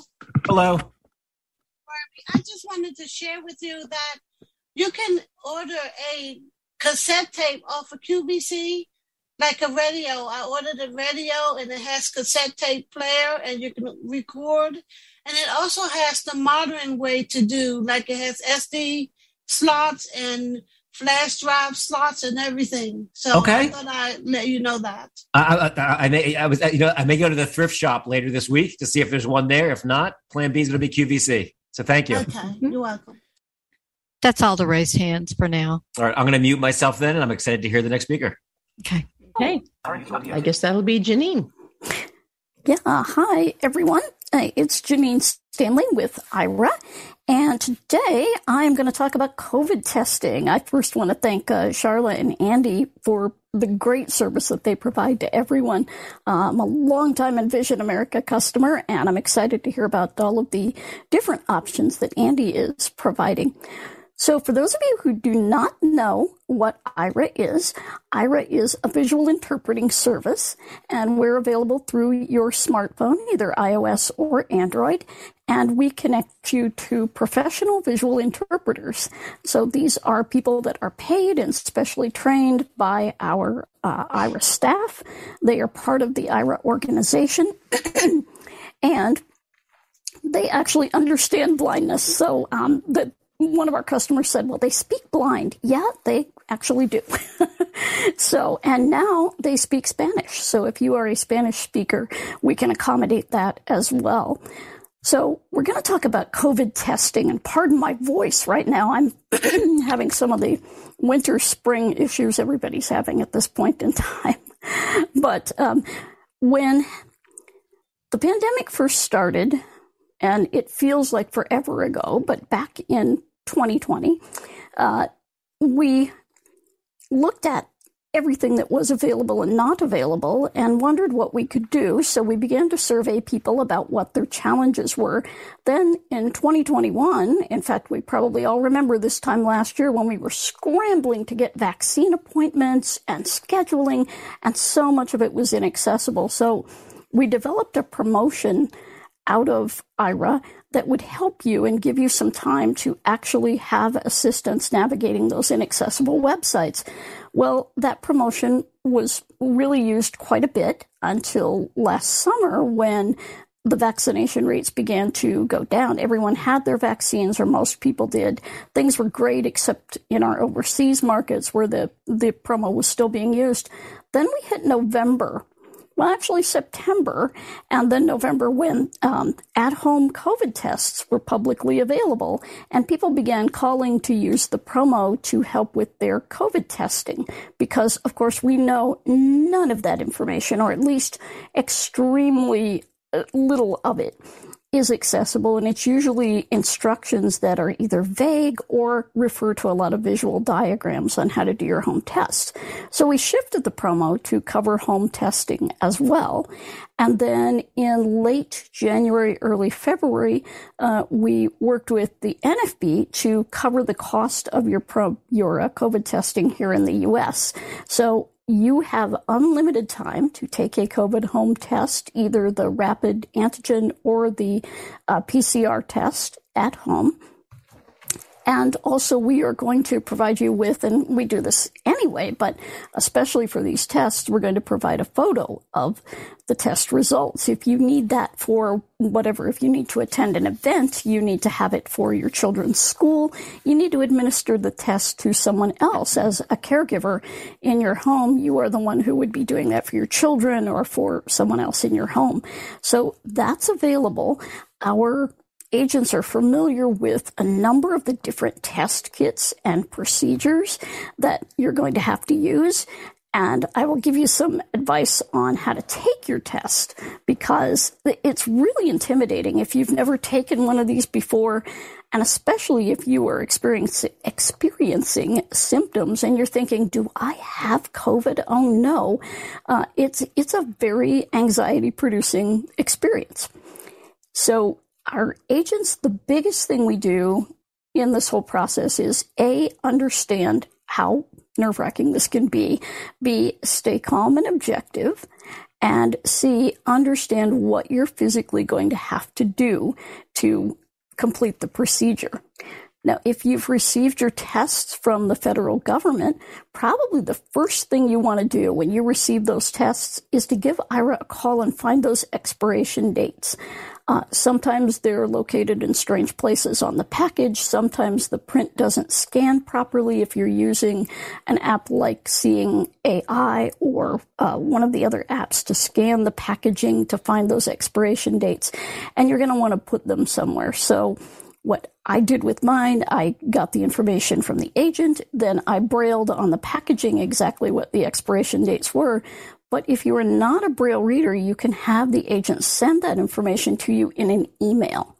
And that way you'll have it and you'll know when the expiration date is for those tests, because they do have one and they're actually not going to be effective at all if you use them after the expiration date. So that's tip number 1. Now, we have a whole part of our website. You can go to our main website, which is aira.io. That's AIRA.io. And right up in the banner at the top of the page, we have a link for COVID resources. And that's going to take you right to our COVID promotion page. We've got a video on there of taking a test. We also have a tip sheet that is an accessible PDF. You can download that and go through the tips of how to set up to take your test, how to set up your area, how to position your phone so the agents can see the test materials and everything, and then what else you can do to make that test a success. So I would like to take people's questions right now about the whole COVID testing process. And I would definitely love to hear about any efforts to make these tests more accessible, because we are happy to step up behind any organization that is looking to make these things accessible. I'm not sure how you could do it, but we are happy to put ourselves out of business, basically, in this arena. The other thing I wanted to mention was that Ira does have a lot of experience, also our agents do, with other kinds of medical devices in the home and other kinds of testing in the home. We work a lot with people with diabetes, with all of the different testing products, etc., in that arena. And we were doing that, pretty much from the start of Ira. So that's something that we're pretty familiar with. Pregnancy testing, all sorts of other home medical care. I have to set up a blood pressure machine today that is not accessible, but it's a specific type that our doctor wanted us to use. So we're setting that up with Ira. So that's definitely something else that we can do. We also do a lot of reading of prescriptions, and in that vein, we also let people know about services like ScriptTalk and like Accessible Pharmacy, so that, again, our biggest hope is to put ourselves out of business someday, because there is all this accessibility. So let me open it up to questions from anyone. Janine, this is Pat Sheehan. Have a question or a comment. Hey. Thank you. Sure. First of all, thank you. This is an excellent panel. I appreciate it. Just to give you some information, one of our new members from Maryland, Gary Morin, works at NIH, and he has gotten ACB president and Eric and others involved with the folks and the manufacturers who are putting these kits together and the vendors together through NIH. To say, you need to make them accessible. So we do have people now that are communicating directly with ACB, maybe to put you guys out of business. That would be great. It wasn't done like a lot of things. It wasn't done when it should have been done. But we do have those people talking to the manufacturers. I think there's about 15 of them. I don't know what the current state is, but they're working with them to talk about accessibility, because we think we can incorporate that into the manufacturing. So that's a good thing. Oh, that's my great. My second thing so ACB is stepping up and trying to solve that problem long term, and that's great. Second question is, in the federal government, I was asked to as part of our compliance requirements that we have, I was asked to take a picture of my vaccine card and supply it to people within my organization so that basically so I wouldn't be terminated, I guess is the best way to put it. If I call up Ira and I say I need this, I need to have access to someone so that they can take a picture of my vaccine card, is that part of your promos that you have? Would that qualify? Yes. Okay. So you can absolutely do that for free. Using an Ira agent, we can also crop that photo so that we can take out all the extemporaneous things around your vaccine card, make it look good, make sure it's not blurry, etc., and do both sides of it so that you've got both of the sides of that card available for you. And we can email that or because we can do both, or we can have it in the Ira app so that you can get to it through the More tab and the Photos button and have the share sheet right there so you can email it to someone directly from the app. Wow. Okay. Oh, that's beautiful to know too. I didn't know that. Great. Thank you, Janine. Good. Yes, sir. Great. Any other questions? Just a comment. I did get an Ira agent to take a picture of my vaccine card, and I have a JPEG file now, and I can print it out and give somebody a copy whenever I need to. My only concern with these COVID tests is that now that we don't have the glasses anymore, it's sort of hard what to do with your phone, because you got your phone in one hand, you're holding it over whatever you're doing, and then you need two hands to do your whatever you do with your test results, stick it in the liquid thing or whatever. It's sort of hard. I wish there was a hands-free. I guess you could put a lanyard around your neck or something, but that might be a little bit awkward. I'm not sure how to handle the phone. Well, what we recommend and what the agents have found is best is to get, say, a box of maybe about 4 to 6 inches high. So an Amazon box is great, actually, and I'm sure most of us have many of those around. Or you can stack up a couple of books, or in my case, when I did one of our test videos, I stacked up a couple boxes of instant rice, something that's going to make a stand of about 4 to 6 inches high. You're going to put your phone on top of that with the screen facing the ceiling, and that back-facing camera that Ira uses is going to face down toward your work surface. Then you're going to slide that phone so that that back-facing camera is sticking out over the edge of whatever your box or your surface is, and it's going to be pointing down at the table. And then you're going to work under that surface so the agent can see your hands, and they may ask you to, as you're dripping that liquid on, they may ask you to move it a little bit so that they can see that you have dripped the correct amount of liquid. That is hard for anybody, though. And I will tell you that we've done a couple demos with different types of kits, and getting that liquid in the right place is really probably the hardest part of the whole thing. The kits will tell you, you have to have exactly this number of drops. Honestly, if you can do 3 squeezes in the bottle and get your 3 drops in there, or your 6 drops, or however many you need to get, it's still going to work. Yes, it's always best if it's precise, but I am really skeptical that every sighted person who does it gets exactly 3 drops in that little well, or 6 drops, or whatever you need. So that's basically how we recommend that you position the phone. The hands-free, I'm not entirely sure that the glasses would even help with this, because of the way you would have to position your head for them to be able to see what you're doing. It could be a little difficult. So that's why we recommend placing the phone the way we do. That's a great idea. I never thought about that. Yep. Okay. And you can actually do that for just about any project that you're doing, from signing something to cooking to anything, is positioning that phone over what you're doing. And you can do that with a phone stand, or you can do it by putting it on something to make it a little bit higher up from the surface. Huh. Any other questions? Yeah. Anyone else? Well, I'm not seeing any raised hands right now. I'll give you one big tip. The long sticks that they give you with the swab on one end, we go over how to do this in our little cheat sheet and our video, but those sticks are pretty long. And when you take them out of the package, you can kind of feel the package, and the agent will help you orient it so that you get it on the end that's not the swab, so you can pull it out and keep that swab sterile. But I tell people, grip that stick as close to the swab as you can, because don't be Janine and don't poke yourself in the eye with it, because you're holding it way down at the bottom.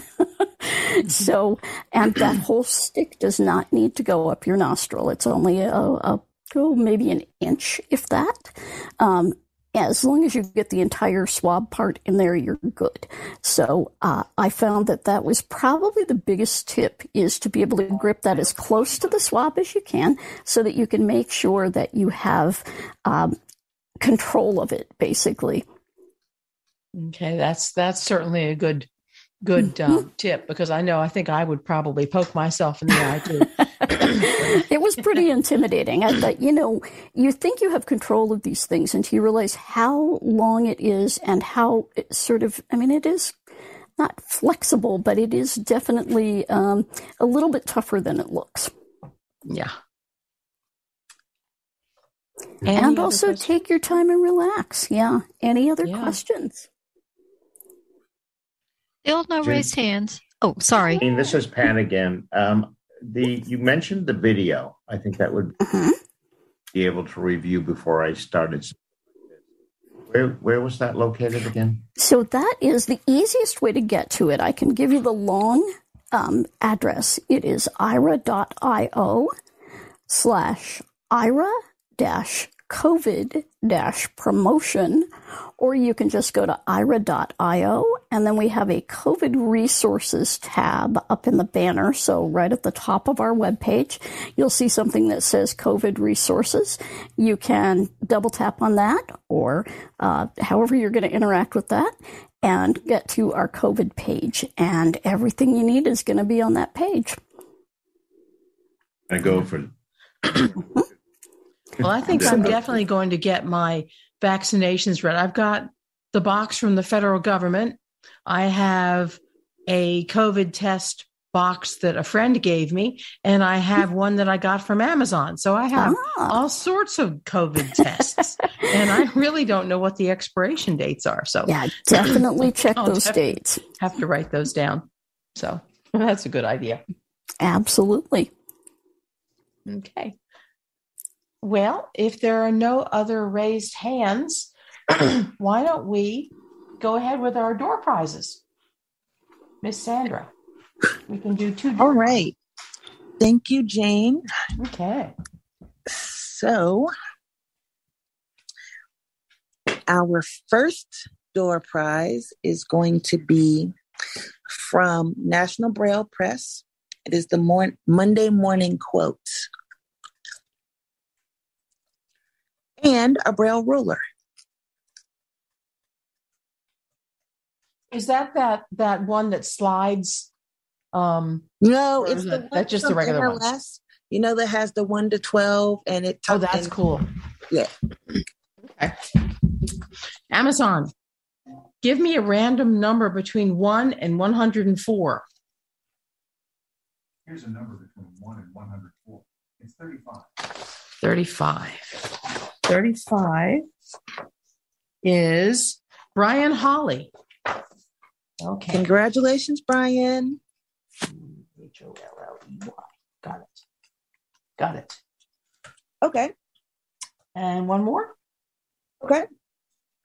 Next, we have it's from APH, the Insight calendars, Braille and print. They have the different artwork from various artists who are blind or have low vision. And another Braille ruler.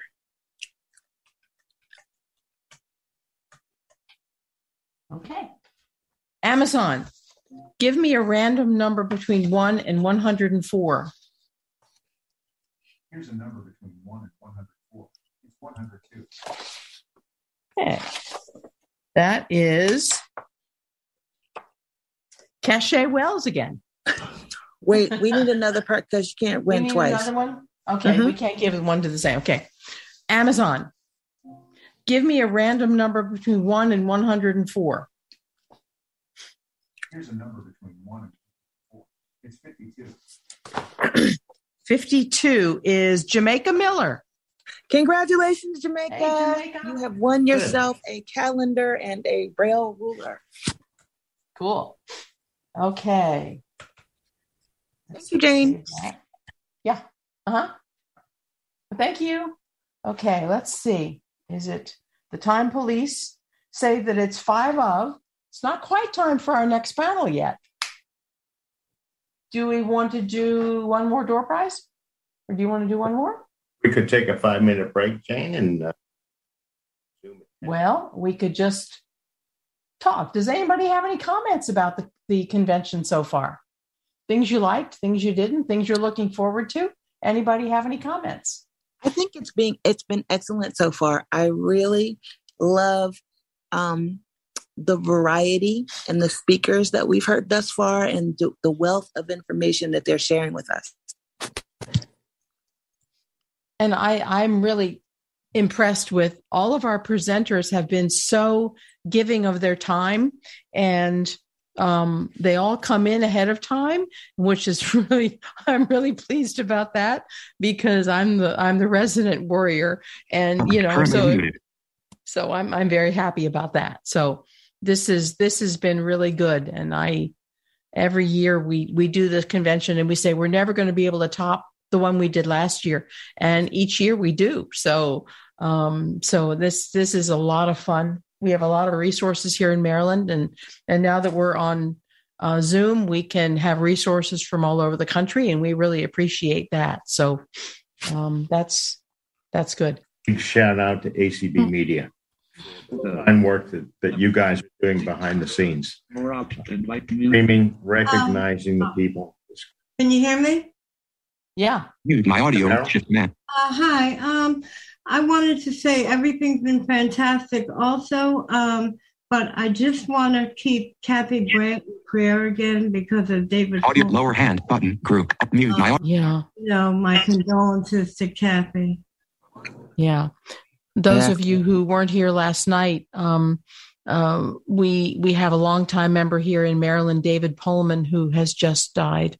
And he was a good friend to ACB of Maryland, and we extend our condolences to Kathy Brandt, his longtime partner and friend, and his family, and we won't forget him.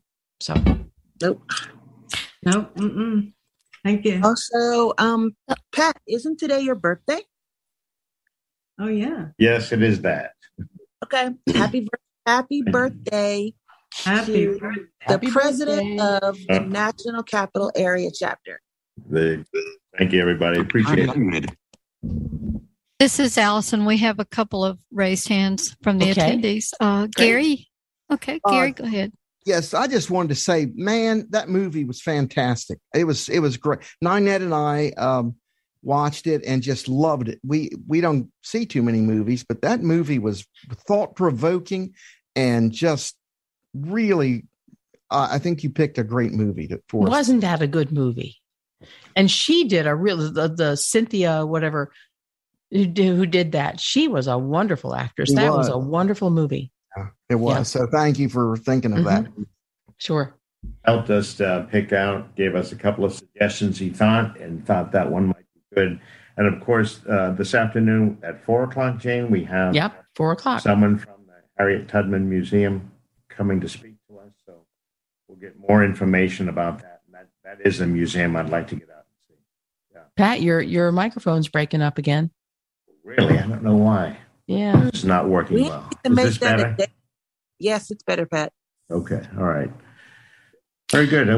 How are we doing on time? Well, there was another raised hand. I'm sorry. Yeah, let's go with the raised hand. Okay, Joanne, you may talk. Jane, I remember that rubber breast because it was a survey from the University of Florida or something, and they were supposed to be figuring out, how accessible it was and how well you did, with breast self-exams on that rubber breast or something. Mm. So, and it's been eons ago, but yeah, I remember that thing. Yeah. It was narrated by Frances Kelly from or Massachusetts or WGBH. Yeah. So yeah. Okay. So that's. But I'll get with Andy about that. And there you go. And we'll see whether we can get it. Yeah, that's an excellent company. Accessible Pharmacy Services. Thank you. I purchased a glucometer from them. A new Prodigy Voice recently. And they're very helpful and all that kind of, Wonderful. It's amazing how many resources we have now. I always tell people, if you need to be blind, then now's a pretty good time because there's so many resources. It's true. Very true. I'm lusting after an you guys have done a great job.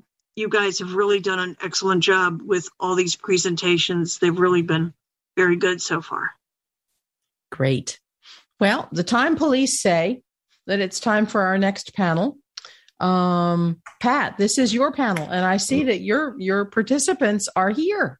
They certainly are. Go yes, ahead. very much so. So thank you. I appreciate it. So let's keep the information rolling. I appreciate this next is one of the initiatives of the American Council of the Blind is health and wellness. So we have an excellent panel coming up. I'd like to present, to lead off the panel, Anthony Stevens, who is the ACB's Director of Development Stations, and he will be followed by Connie Sims, who is the President of South Dakota Association of the Blind and also board member. And following Connie, who will talk about what the affiliates can do.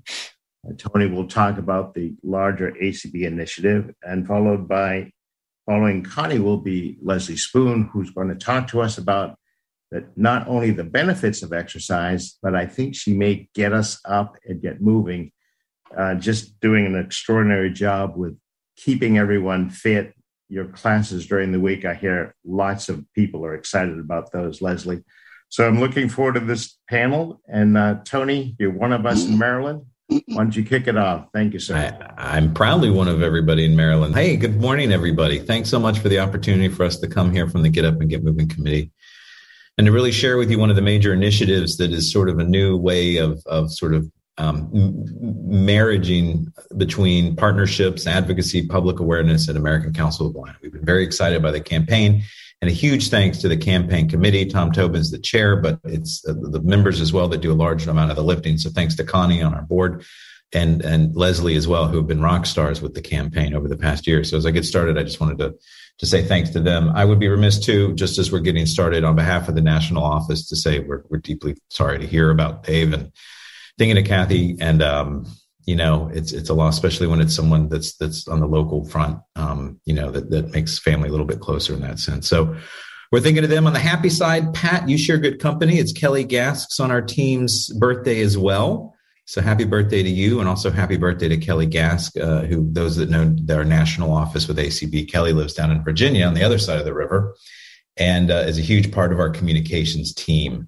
What we're going to be talking about today in terms of the Get Up and Get Moving, a lot of it has to do with communications and messaging on some issues that have been deep-seated. What I'll do before handing it over to Connie and Leslie is having an opportunity to really frame the campaign, how it came to sort of fruition and came to be as a result of the pandemic, and really sort of pulling back the curtain, if you will, on a lot of the underlying issues that we know as a family in ACB has been existing for generations, right, throughout the course of modern blindness and vision impairment. So we'll talk a little bit about that, and then sort of the campaign structure, and then I'll hand it over to Connie and Leslie, who can then sort of talk about the action on what's actually being done, which is exciting, and how it ties into some things like the ACB community already, where there are things that are sort of sponsored or within the frame and the values of the campaign that we want to make sure we amplify. And then I'm going to have a call to action to you all, myself as a fellow Marylander as well, to sort of have some action that maybe we all can participate in together in Omaha or virtually when we get to Omaha. So that'll be towards the end of when I'm having a chance to talk here this morning. So the Get Up and Get Moving campaign, as people who are blind and visually impaired, we obviously know that it takes a lot of time to go places. We know that there's challenges in trying to navigate our streets safely and to get up off our own tukushes and get out of the door and walk around. I live here on North Charles Street here in Baltimore now in an apartment just below Penn Station. And while I've got an audible pedestrian signal on one end, a couple blocks down the street, I don't have one right outside my door. So I will have to walk 3 blocks out of the way to safely cross because I'm afraid I'm going to get sidewiped by a bus or someone like that that's turning on the Charles because it's a busy street in town. So even though you might live in an urban setting that is accessible, we still find ourselves having to go out of the way to safely feel like we're independent. That's for those of us that do get up and get moving regularly, right? The challenges we face if it's trying to find accessible transportation to get around. We might find ourselves walking an awful lot because that transportation fails. Construction that happens on streets, all the things that make it a challenge sometimes to get out into our community. But then there are the thousands and thousands and thousands and hundreds of thousands of people who are the silent sort of voices in our community that don't even get up. For the newly people who are blind and visually impaired, the labor statistics the Bureau, the U.S. Census Bureau runs what's called the American Community Survey each year. So there's roughly about 250,000 people a year that are newly blind or visually impaired on a significant level. We know a lot of those people are older. We know that diabetes is one of the leading causes of blindness for adults in the United States, diabetic retinopathy followed by glaucoma. We know these predominantly hit in communities of color. If we're looking in the Latina community or an African-American community or indigenous peoples communities around the country, they're disproportionately even higher. And those are in neighborhoods and communities oftentimes where transportation is limited. The things to live a healthy life like good food and nutrition are limited. Access to safe streets, access to streets that have good sidewalks and things like that. And even just feeling safe in some of your communities. I know here in Baltimore alone, for those that live here in Baltimore alone, is it safe to go out at night and things like that in some neighborhoods. There's all these various challenges that are disproportionately hitting the community of people who are blind and visually impaired. And as we have, hundreds of thousands of people each year sort of entering our ranks, if you will, that make up roughly the 4.2 million Americans that are significantly visually impaired or blind in our country. There's substantial challenges that make people just not get out to sit on their couches. These have been systemic barriers that we have known for a long time in our blindness community. We always talk about 70% of people are not employed, right? They're not even looking. They're just stuck at home. We talk about all the people in terms of, the mobility aids and the issues we get in trying to get out and the frustrations we face. There's a lot of disincentives and a lot of what we call structural barriers to our independence in our communities. So these are things we've known in a long time, but it wasn't until the pandemic came around in 2020, we're almost 2 years in. Folks might remember 2 years ago at this very time, we were having our leadership conference in Washington, D.C., down in Alexandria at the Holiday Inn. And you might remember at every conference, there's always flu going around and everyone's getting sick. But there was something else that was stirring that every now and then someone would be like, I wonder if that's, you're listening to the news and there's a cruise liner during that conference in California that wouldn't be allowed in. And slowly it spread. And then a few weeks from now, we'll have our 2-year anniversary for when things really locked down across the country. And here in Maryland, when Hogan put into effect all the rules and laws. And I remember standing on Charles Street at my home at that time in Federal Hill, and it was a ghost town, right? Nobody was out. And then suddenly our world changed. We had to know exactly where to stand and how far to stand away from people. And we were afraid to go out, and we were afraid to deal with the navigation. Is it safe for us to stand next to someone? We don't know if they're wearing a mask. So even more, we got isolated. Even those of us that were independent and getting out into the community, we got shut in and shut down. And it was hard for everybody we know. So at that time, as we're realizing the real impact of the social isolation, we were doing work with like Procter & Gamble to get stuff to people, right? We were trying to get emergency care packages to people in certain cities around the country, thanks to Procter & Gamble. And we were wrestling with this issue of how do we get to people? And that was really the birth of the ACB community and this whole explosion of Zoom that so many people here on this Zoom meeting with the Maryland conference today are engaged with now. But in the national office, we were really wrestling with, look, this is doing is pulling back the curtain on issues that have existed for a long time for us, but now they're just exacerbated, right? The whole thing with where do we stand and who are we standing by, and is it safe, and do I want to ride the bus anymore? And we started to see our health conditions decline and increase. I myself know I got the COVID-19. I didn't get the virus yet, thank God, or I probably got it. I don't know if I got it because testing's so hard, as we were hearing with Janine with that great presentation earlier about how we can try to find our accessible tests, but we know it's a challenge. So maybe I had it. I don't know. But, in all that time, we're standing here in the national office and we're thinking to ourselves, look, I gained the COVID-19 in terms of pounds, right? That's what I talk about in the sense of gaining weight just by not getting out, by being sedative. So in that sense, we really started to realize, look, this is not just the fear causing the psychological stress for us to stay in because of the pandemic, but there was so much more at stake that we ourselves were at risk of gaining weight. I found out this past year I'm borderline for diabetic. I got to get my weight under control. Luckily, I'm so thankful it's not, something that's a critical now. But my A1Cs were high, and my doctor starts telling me, look, you got to start exercising because you're not at it yet, but you're not where you were 2 years ago before the pandemic. So there's realities that our community is really facing. And we know they've existed a long time for all those that have just been unable to get up and get moving. So in August of 2020, we started working on the idea for a campaign. We started crowdsourcing it with some of our corporate partners, folks in some of the tech sector, where there's technology that's leveraging, accessible way mapping and things like that, stuff that Pat has worked oftentimes through the WMATA committee and other groups with, and knows specifically here in Maryland. There's other transportation advocacy that, Maryland knows very well. You all have led the way in some ways of accessible pedestrian access and things like that. Some of these folks that are in these circles we started talking to and saying, this is an issue that's been existing for a long time, and it just reached that summit, right? So in that sense, we started saying, look, we need to do something. We need to start working with our corporate partners to do major public awareness in a way that hasn't really been done. Several years ago, ACB participated, before I was at ACB, in sort of this national convening up in New York City, thanks to Senator Gillibrand.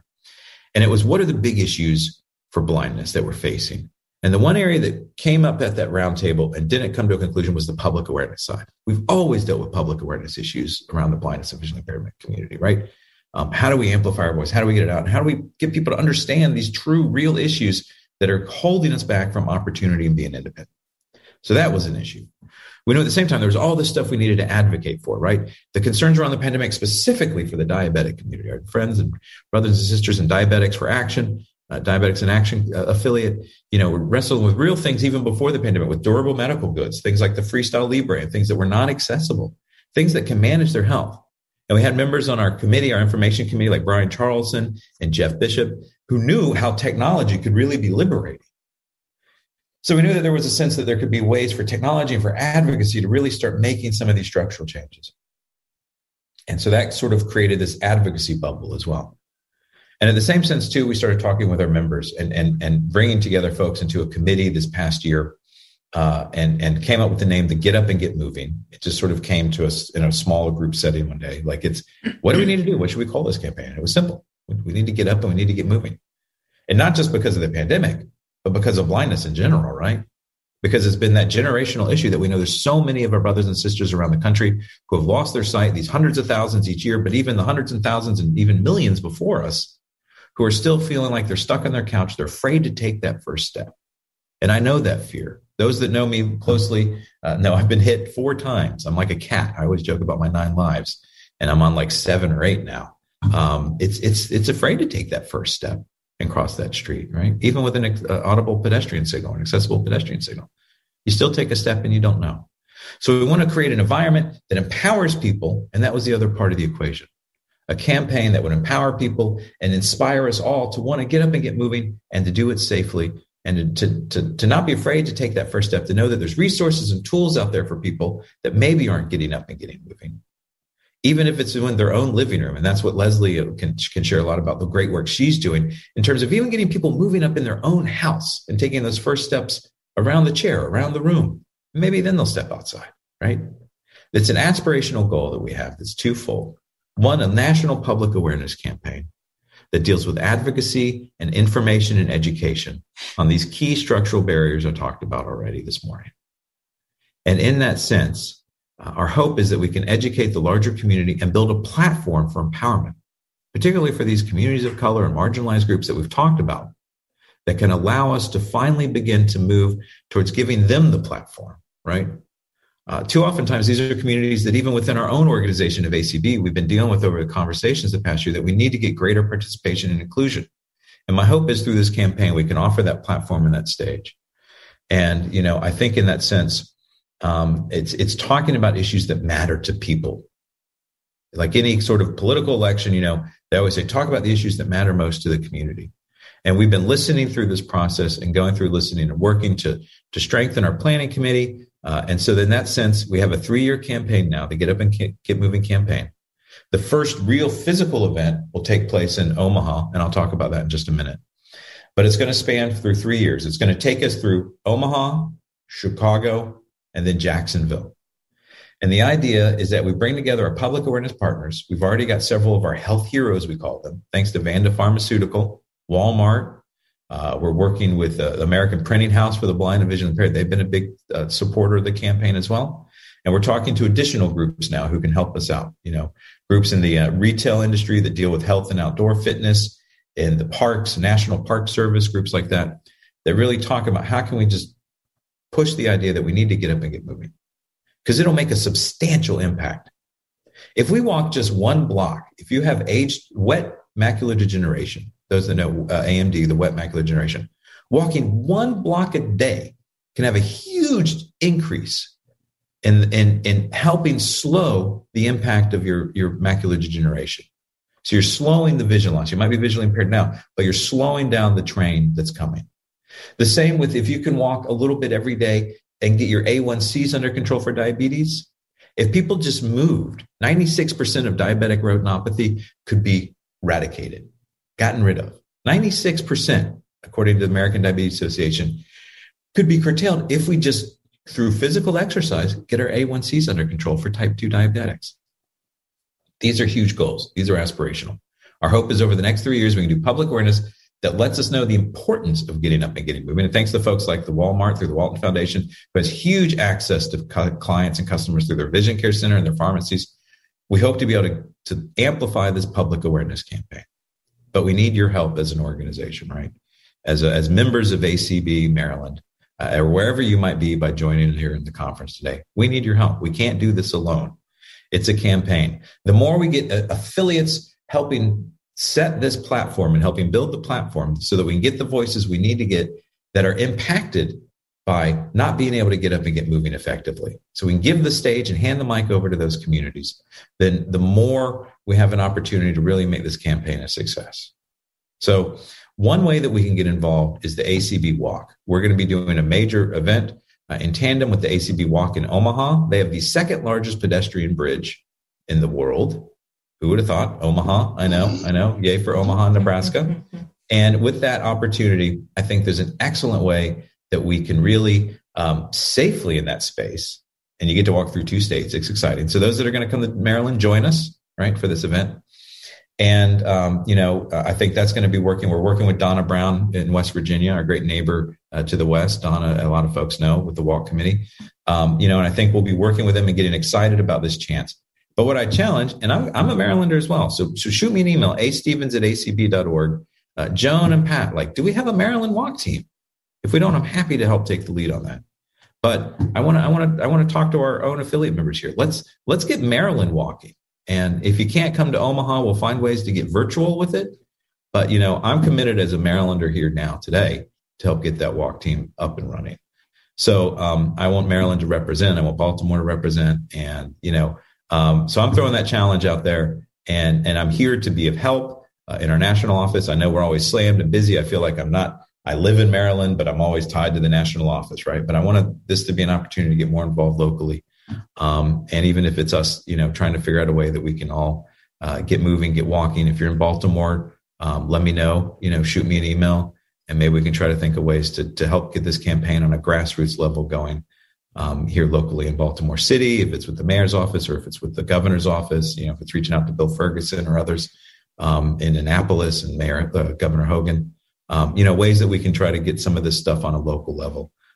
Feel free to shoot me a note because we'd love to work with Maryland and we'd love to engage with that. There's a lot of opportunities. There's a lot of things the committee are doing. I'm going to hand it over now to Connie, who's on our board of directors and is helping lead the advocacy efforts around the movement. And she can talk a little bit about some of the stuff we're advocating for that. Obviously, Maryland, you're always there advocating because so many of you all live, Washington is like the black hole that we all spin around here in Washington, D.C.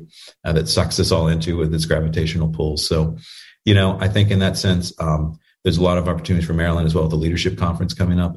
But Connie, I'm going to hand it over to you and share a little bit about, your experiences too, just from South Dakota and your experiences as a pedestrian, as a leader who's blind and visually impaired, representing rural communities and other communities. So, Pat, thanks so much for the invitation. And Connie, I'm going to hand the mic over to you now. Thanks, Tony. And thanks, Pat, for having us, Maryland. I'm really happy to be here and getting up and get moving. Health and wellness is really close to my heart. I've always been someone who's always been very active.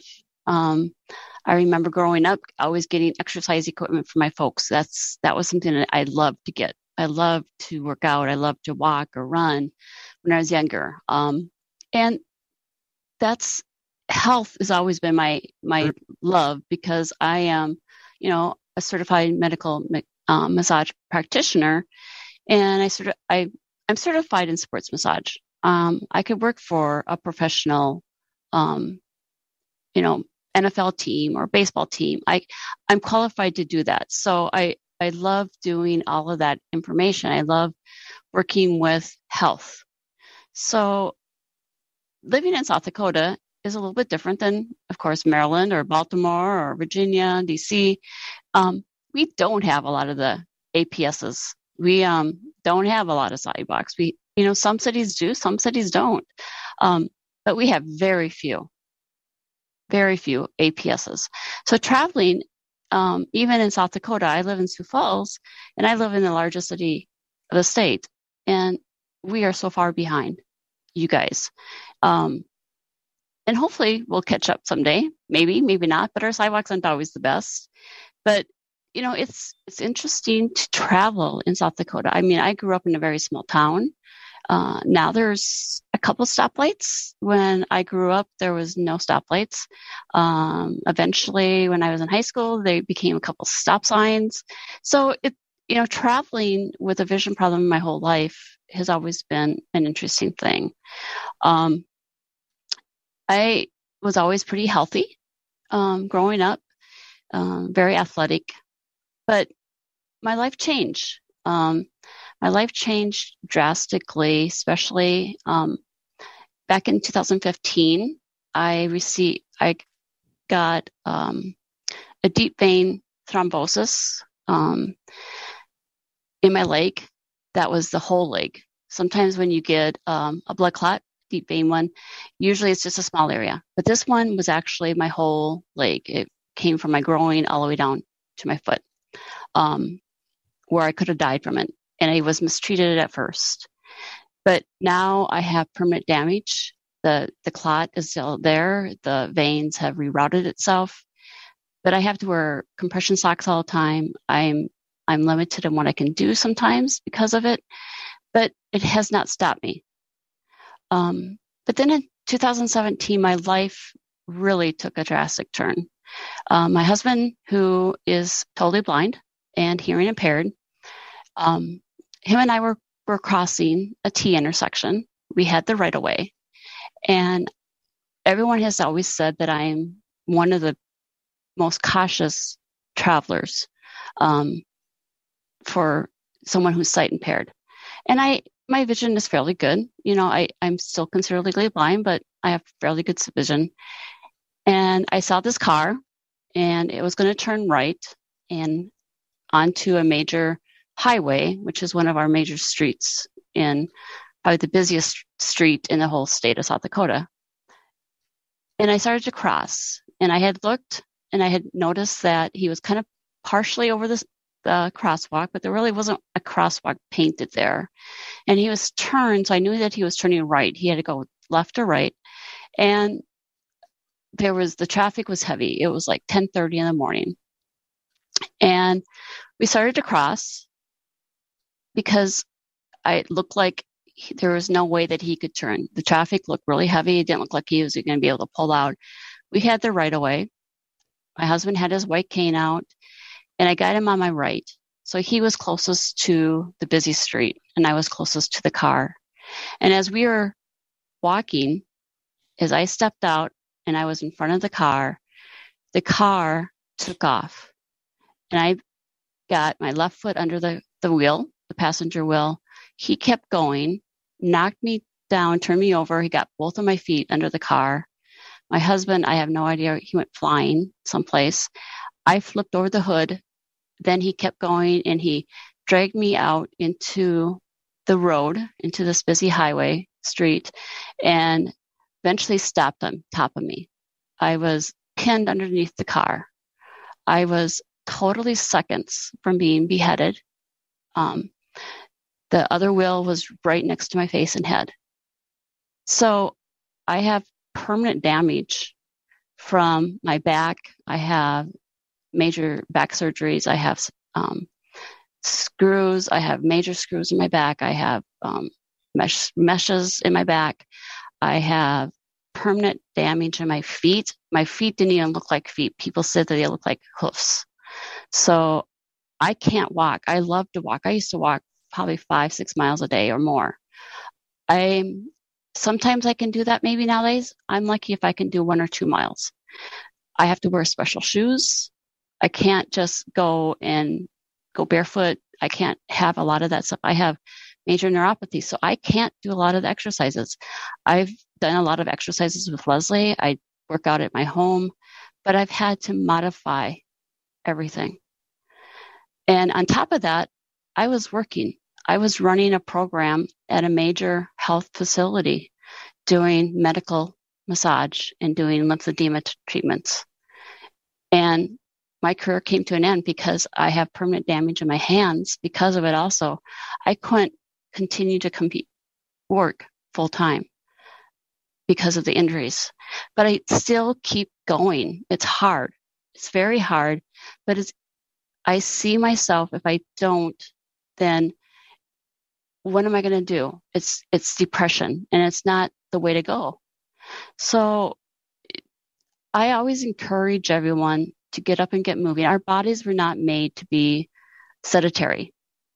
So I've always encouraged everyone. Most of my people in South Dakota aren't real active because of the sidewalks and not having APSs. So our transportation is horrible. It's getting worse in Sioux Falls.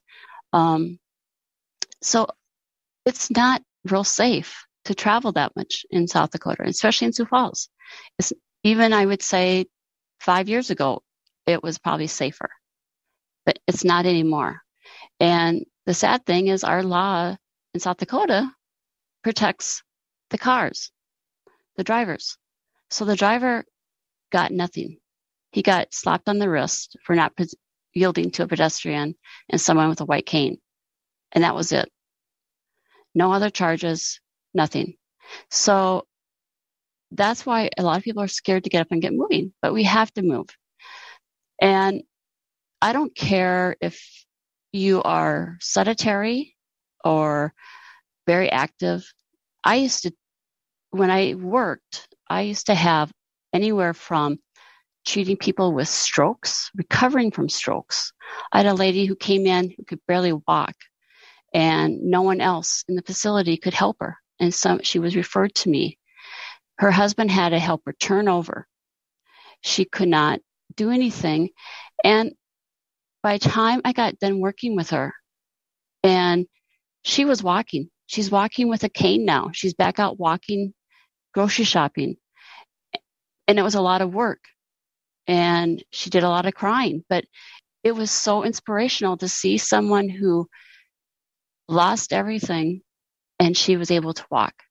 But then at the other side of the spectrum, I treated athletes. I treated marathon runners. I treated people who would ride bikes in competition. So I treated all different types of illnesses. And the big thing is that your muscles, as I've learned, and I believe this, is that muscles in your body is your framework. So if your muscles aren't working properly, that affects the rest of your body. And that means that you could have heart issues, you could have vascular system, you could have diabetes, everything. I mean, it affects everything about you. So if your muscles aren't working properly, the rest of your body's not going to work properly. And that means nutrition. So we have our 5 pillars. So we have our 5 pillars of nutrition. And I could tell you when I worked on someone, I could tell that if they ate healthy or if they ate junk food. I could tell if they were a huge pop person or if they drank water. So nutrition is one of our pillars. Transportation is one of our pillars because you have to have transportation to get around, to go exercise. You have to have nutrition to eat and be healthy. Then you have exercise equipment. We have to have accessible exercise equipment to be able to exercise, if it means it's in a gym or if at home, but we need to have accessible exercise equipment. And then you have to have accessible, doable medical equipment. If it's diabetes, the pumps, or if it's talking, blood pressure machines, any type of medical equipment needs to be accessible so we can have a good life. Just like the COVID testing, we have to have stuff accessible to us so we can stay healthy and know how to become healthy. And then you have the healthcare. So we have the healthcare system. That's our last pillar. And that covers anything from telehealth to making sure that healthcare systems are accessible, to training healthcare providers. I used to train healthcare providers to make sure that they knew how to work with someone who's blind, visually impaired. I did seminars and training on that. And that's one of the things that I truly believe, and that's one thing that I'm strong about, that we have to be able to help our affiliates. Each one of us needs to advocate for ourselves.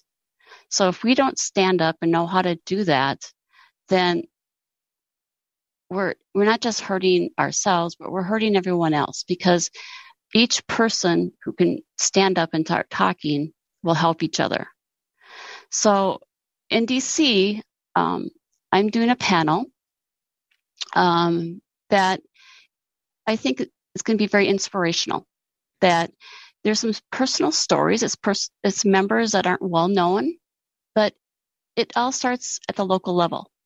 I have someone who has a severe medical condition, but that person exercises all the time. She works out with Leslie, I think 5 days a week, but she has to change what she does to get healthy, the way that she does her exercises. I have someone that started in the affiliate that this person also has some health issues, but as Tony said, he's challenging you guys to be on a team, the walk team. So this affiliate came up with another idea. This person came up, and I'm not going to share right now what she's doing, but she's got their affiliate going and inspiration.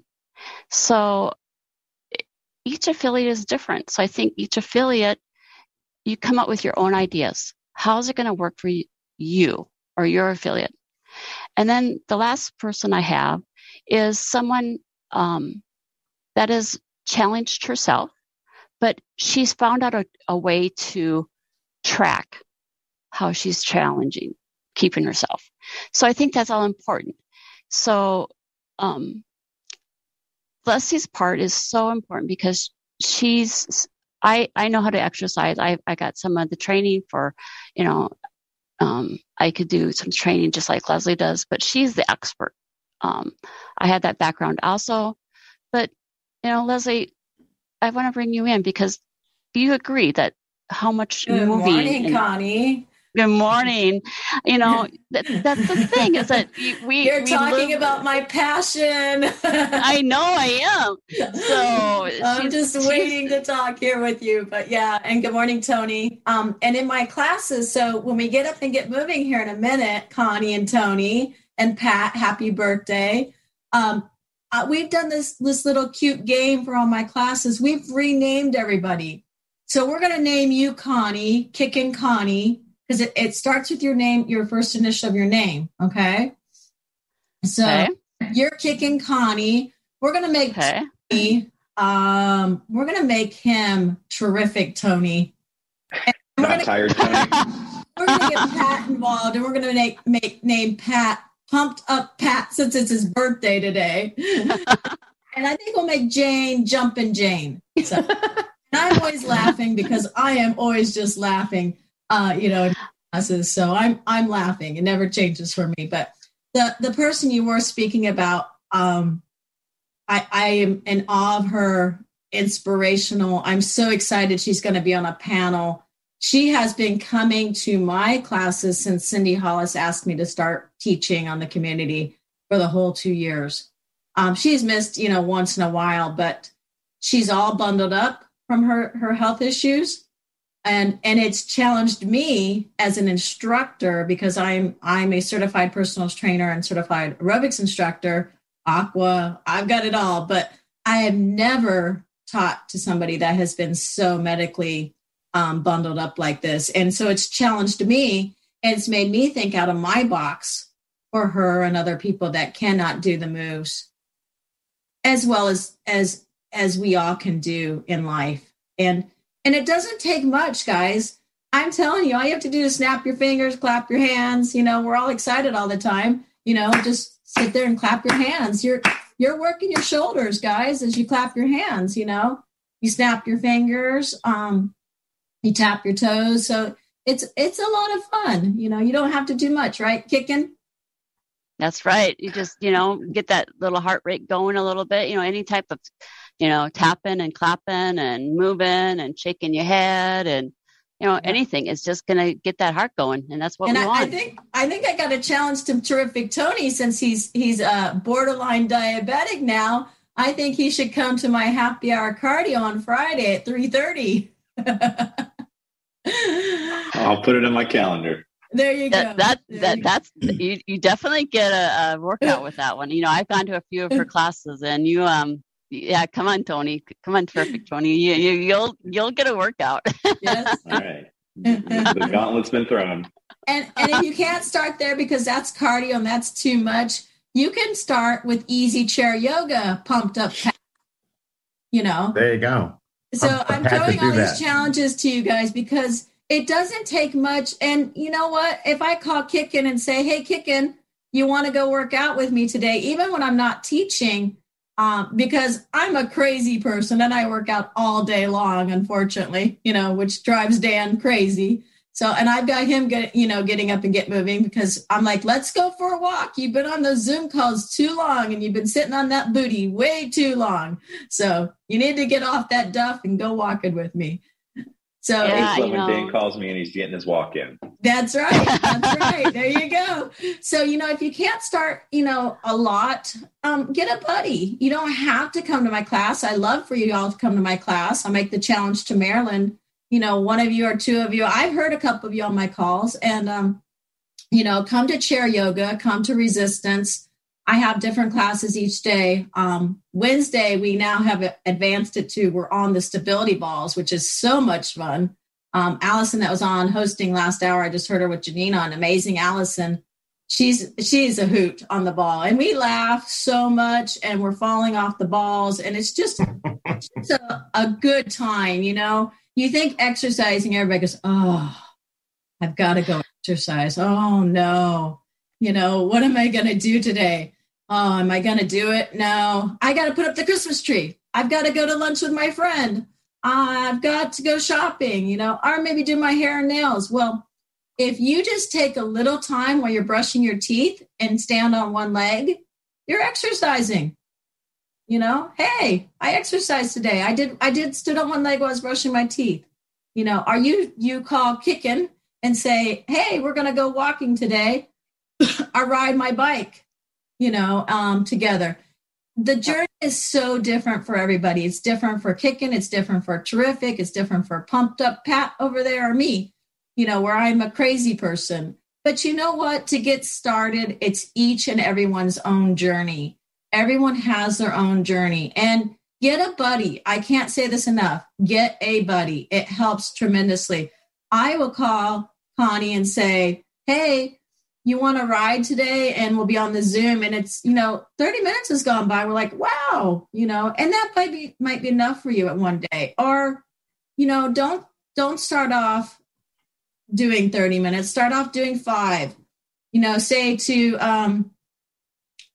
Say to Jane jumping over there, hey, we're gonna get on the bike today, and but you know what? I don't feel good today, Jane. Jumping, and it's gonna be 5 minutes for me today. I'm just not feeling it. But you've done the 5 minutes, and then the next day you call pumped up Pat and jumping Jane, and you got kicking, and we're gonna move it up to 10 minutes. So it doesn't matter what you do as long as you get up, if you can, and get your body moving, right, Kickin'? Exactly it.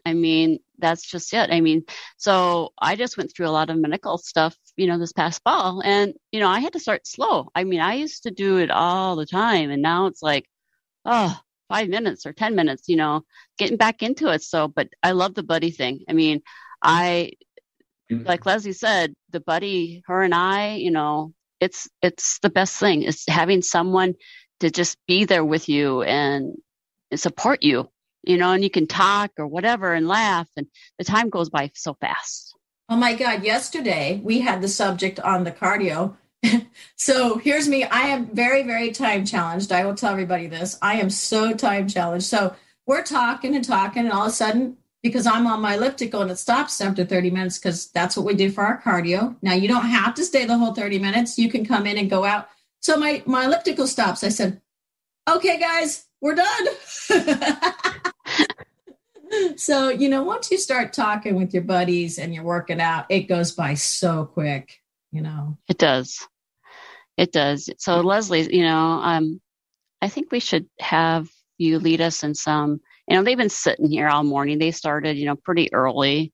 Okay. So I think you should do some stretches that, this is what I, did when I was working, but, this is stuff that you can do while you're Zooming, while you're watching TV, right? This is some of the stuff I think that Leslie's going to teach us or show us or encourage us. So especially since they've been Zooming all morning, let's get them their heart going a little bit. Sure, let's get it going. So you can stay in your chair, or if you like to stand and you have no balance issues, you can stand also. But your feet are going to be shoulder width apart. That means they're not together. So take your right foot out to 3 o'clock, your left foot out to 9 o'clock, and you're right at shoulder width apart.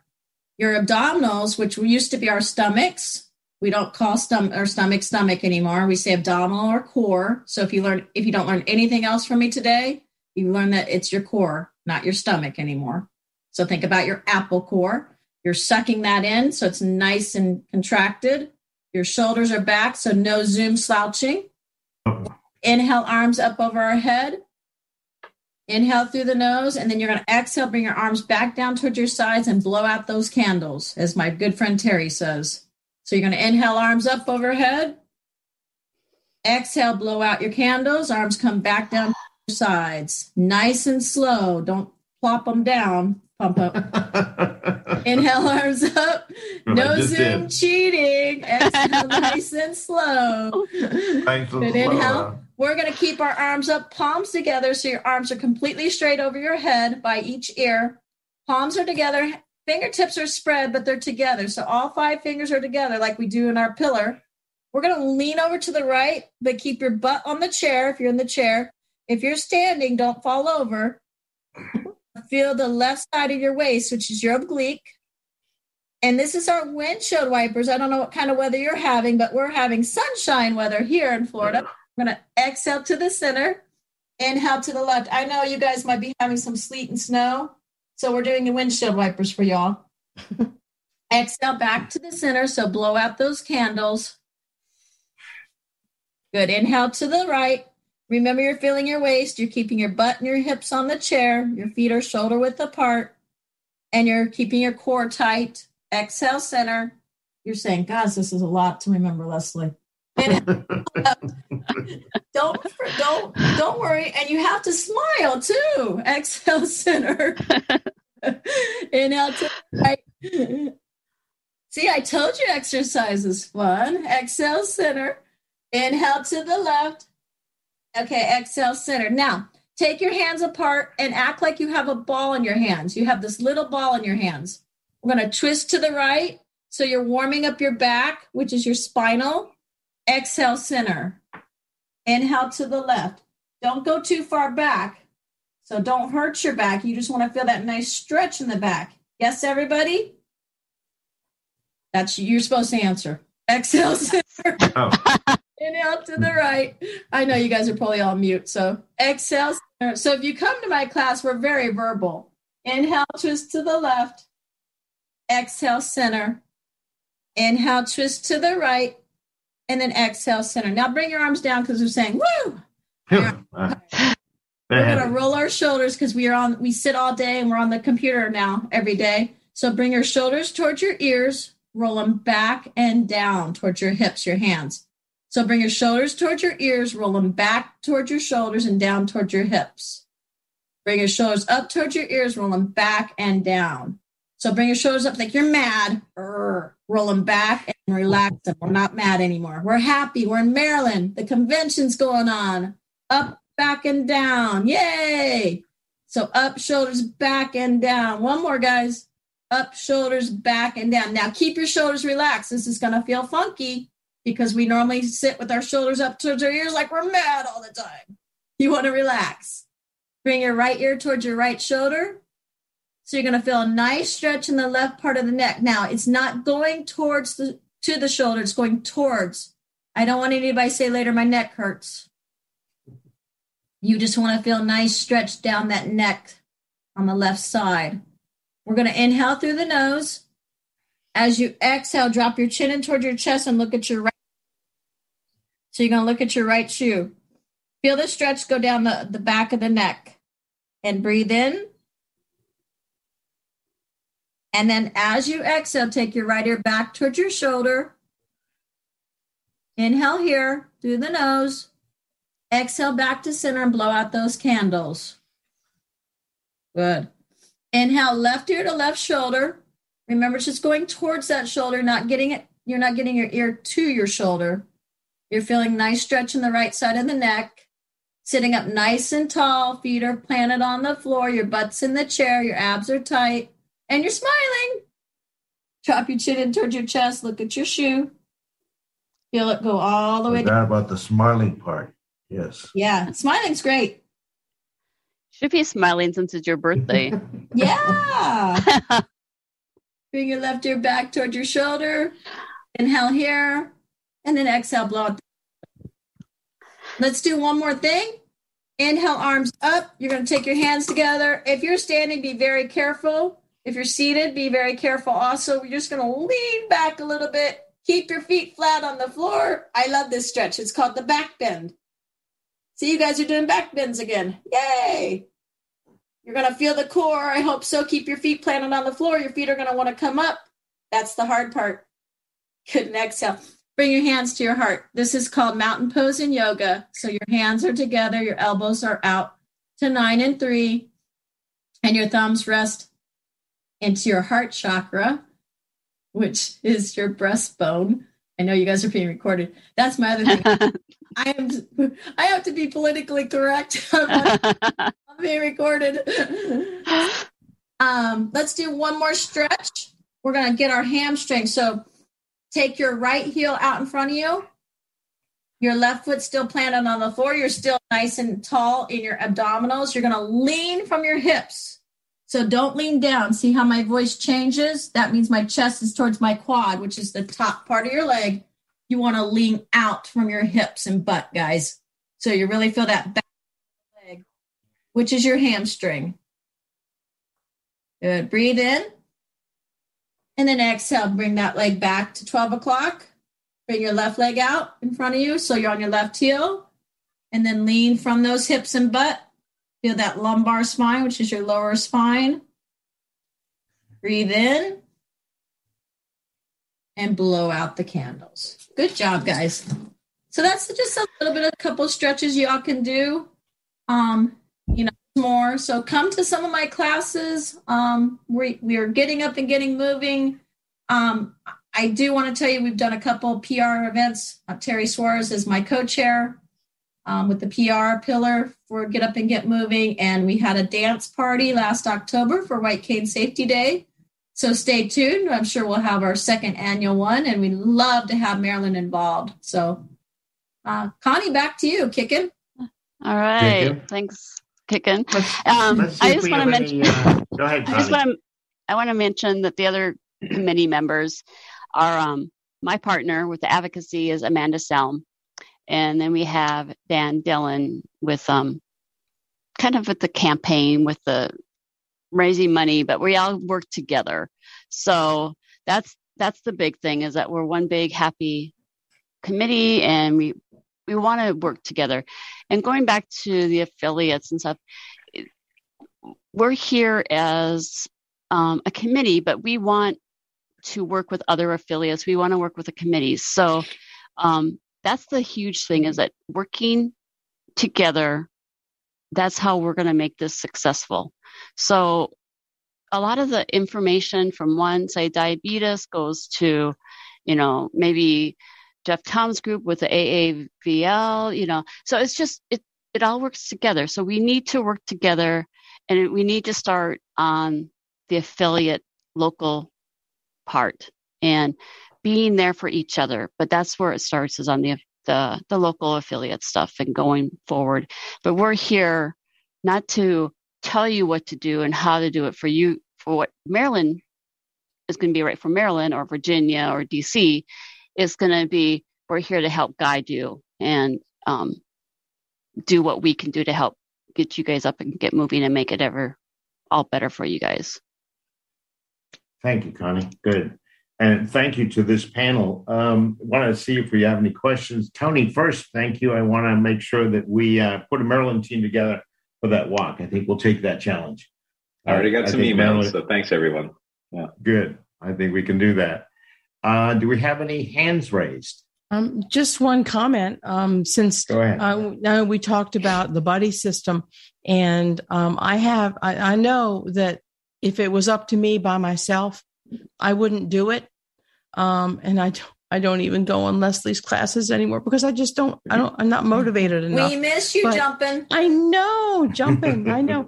But the thing is now I have a fitness instructor who comes to my house. So there's nothing I can do about it. I can't say I don't feel like doing it today. She comes to my house, and then there's another friend who's blind who comes also.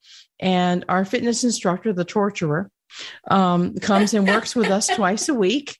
That's our names. If that is truly our torturer. Names, and we love them. So we have mats, and we have balls, and we have a Bozu ball that we stand on as a half ball, and we turn it upside down. So the rounded part is down, and we stand on it and we jog. And we have weights, and we have bands, and we have all sorts of implements of destruction, and we have a great time. And I can't not do it because they come to my house. So, and that's a really wonderful way to do it. Because I'm between that and my intermittent fasting, I'm down like 10 pounds from when I started. Congratulations. So Yay. This is very cool. Way to go. Exercise is a wonderful thing. And Jane, yes. the thing about you saying that the instructor coming to you, yes, that helps immensely. When I owned my own gym, they came to my fitness center, and I would call them if they didn't come, Mm-hmm. Hey, where are you today? And then they'd be coming by, and then, then they'd feel guilty, and then they have to do it. Oh, you have to. Right. You make them feel guilty. That's because it's so do. easy to talk yourself out of things. Otherwise, we talk about you. Yeah, and Pat, that's the other thing. Yeah. Go ahead, Connie. Yeah, go ahead. No, go ahead. Go ahead. No, please. And then I wanted to make a local pitch too. Go ahead, Connie. I was just going to say that, even like yesterday, I was really working, and I have a husband, so he loves to work out. So he's like, you really need to take that time. So again, it's like someone it's at your house or someone is encouraging, that really makes a difference, because he's like, you really need to take that time to do it, and actually Pat called me during my workout, so he can testify that I got pushed to work out for a while. So sorry, Tony. Have time for any questions? Tony had a pitch. Well, I just got a pitch. If there's no other questions, are there any questions? And then I'll just take 30 seconds. I see that Sandra has her. Sandra. Yeah. Hey, Sandra. She could be sweet Sandra. Hi, Tony. Amazing panel, guys. It is always good to hear you present, Tony. You are incredibly dynamic. So I have not heard, and Leslie, wow, I'm going to start joining your classes too. Yay! You just brought a smile to my face. Yes, ma'am. I will be there. Connie, I've never heard you present, and you are fabulous as well. A quick question. So if we know that diabetes, diabetic retinopathy is one of the primary causes of blindness and vision loss, and people of color are disproportionately impacted, what has the Get Up and Get Moving, what specific things has Get Up and Get Moving done to target people of color so that we get the information, we start actually, participating? Because I think everything you've said is true, but then I just want to know what exactly has been done to reach out to our communities. So the campaign is just now getting up and getting moving itself, right? I know we need to probably work with the Multicultural Affairs Committee, with you all, that I know you're engaged with that. On the grant side, we are looking into grants to help support, the effort that recently has gone on with the translation into Spanish language. So we're looking into grant funding to help support the Spanish speaking, so that we can get a lot of the public information and wellness engaged with terms of the public information, if it's information on health and wellness, nutrition, things like that, make sure that stuff's getting translated for the Latina community. In terms of working with our corporate partners, we're working a lot in the diversity, equity, and inclusion space, and working our way in that.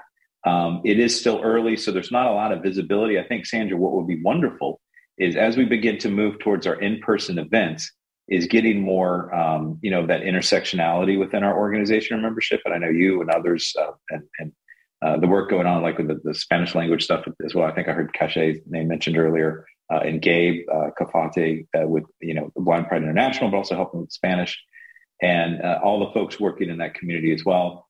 We have a couple of members as well that are Indigenous, that lead some of our affiliates, representing Indigenous peoples here in the U.S.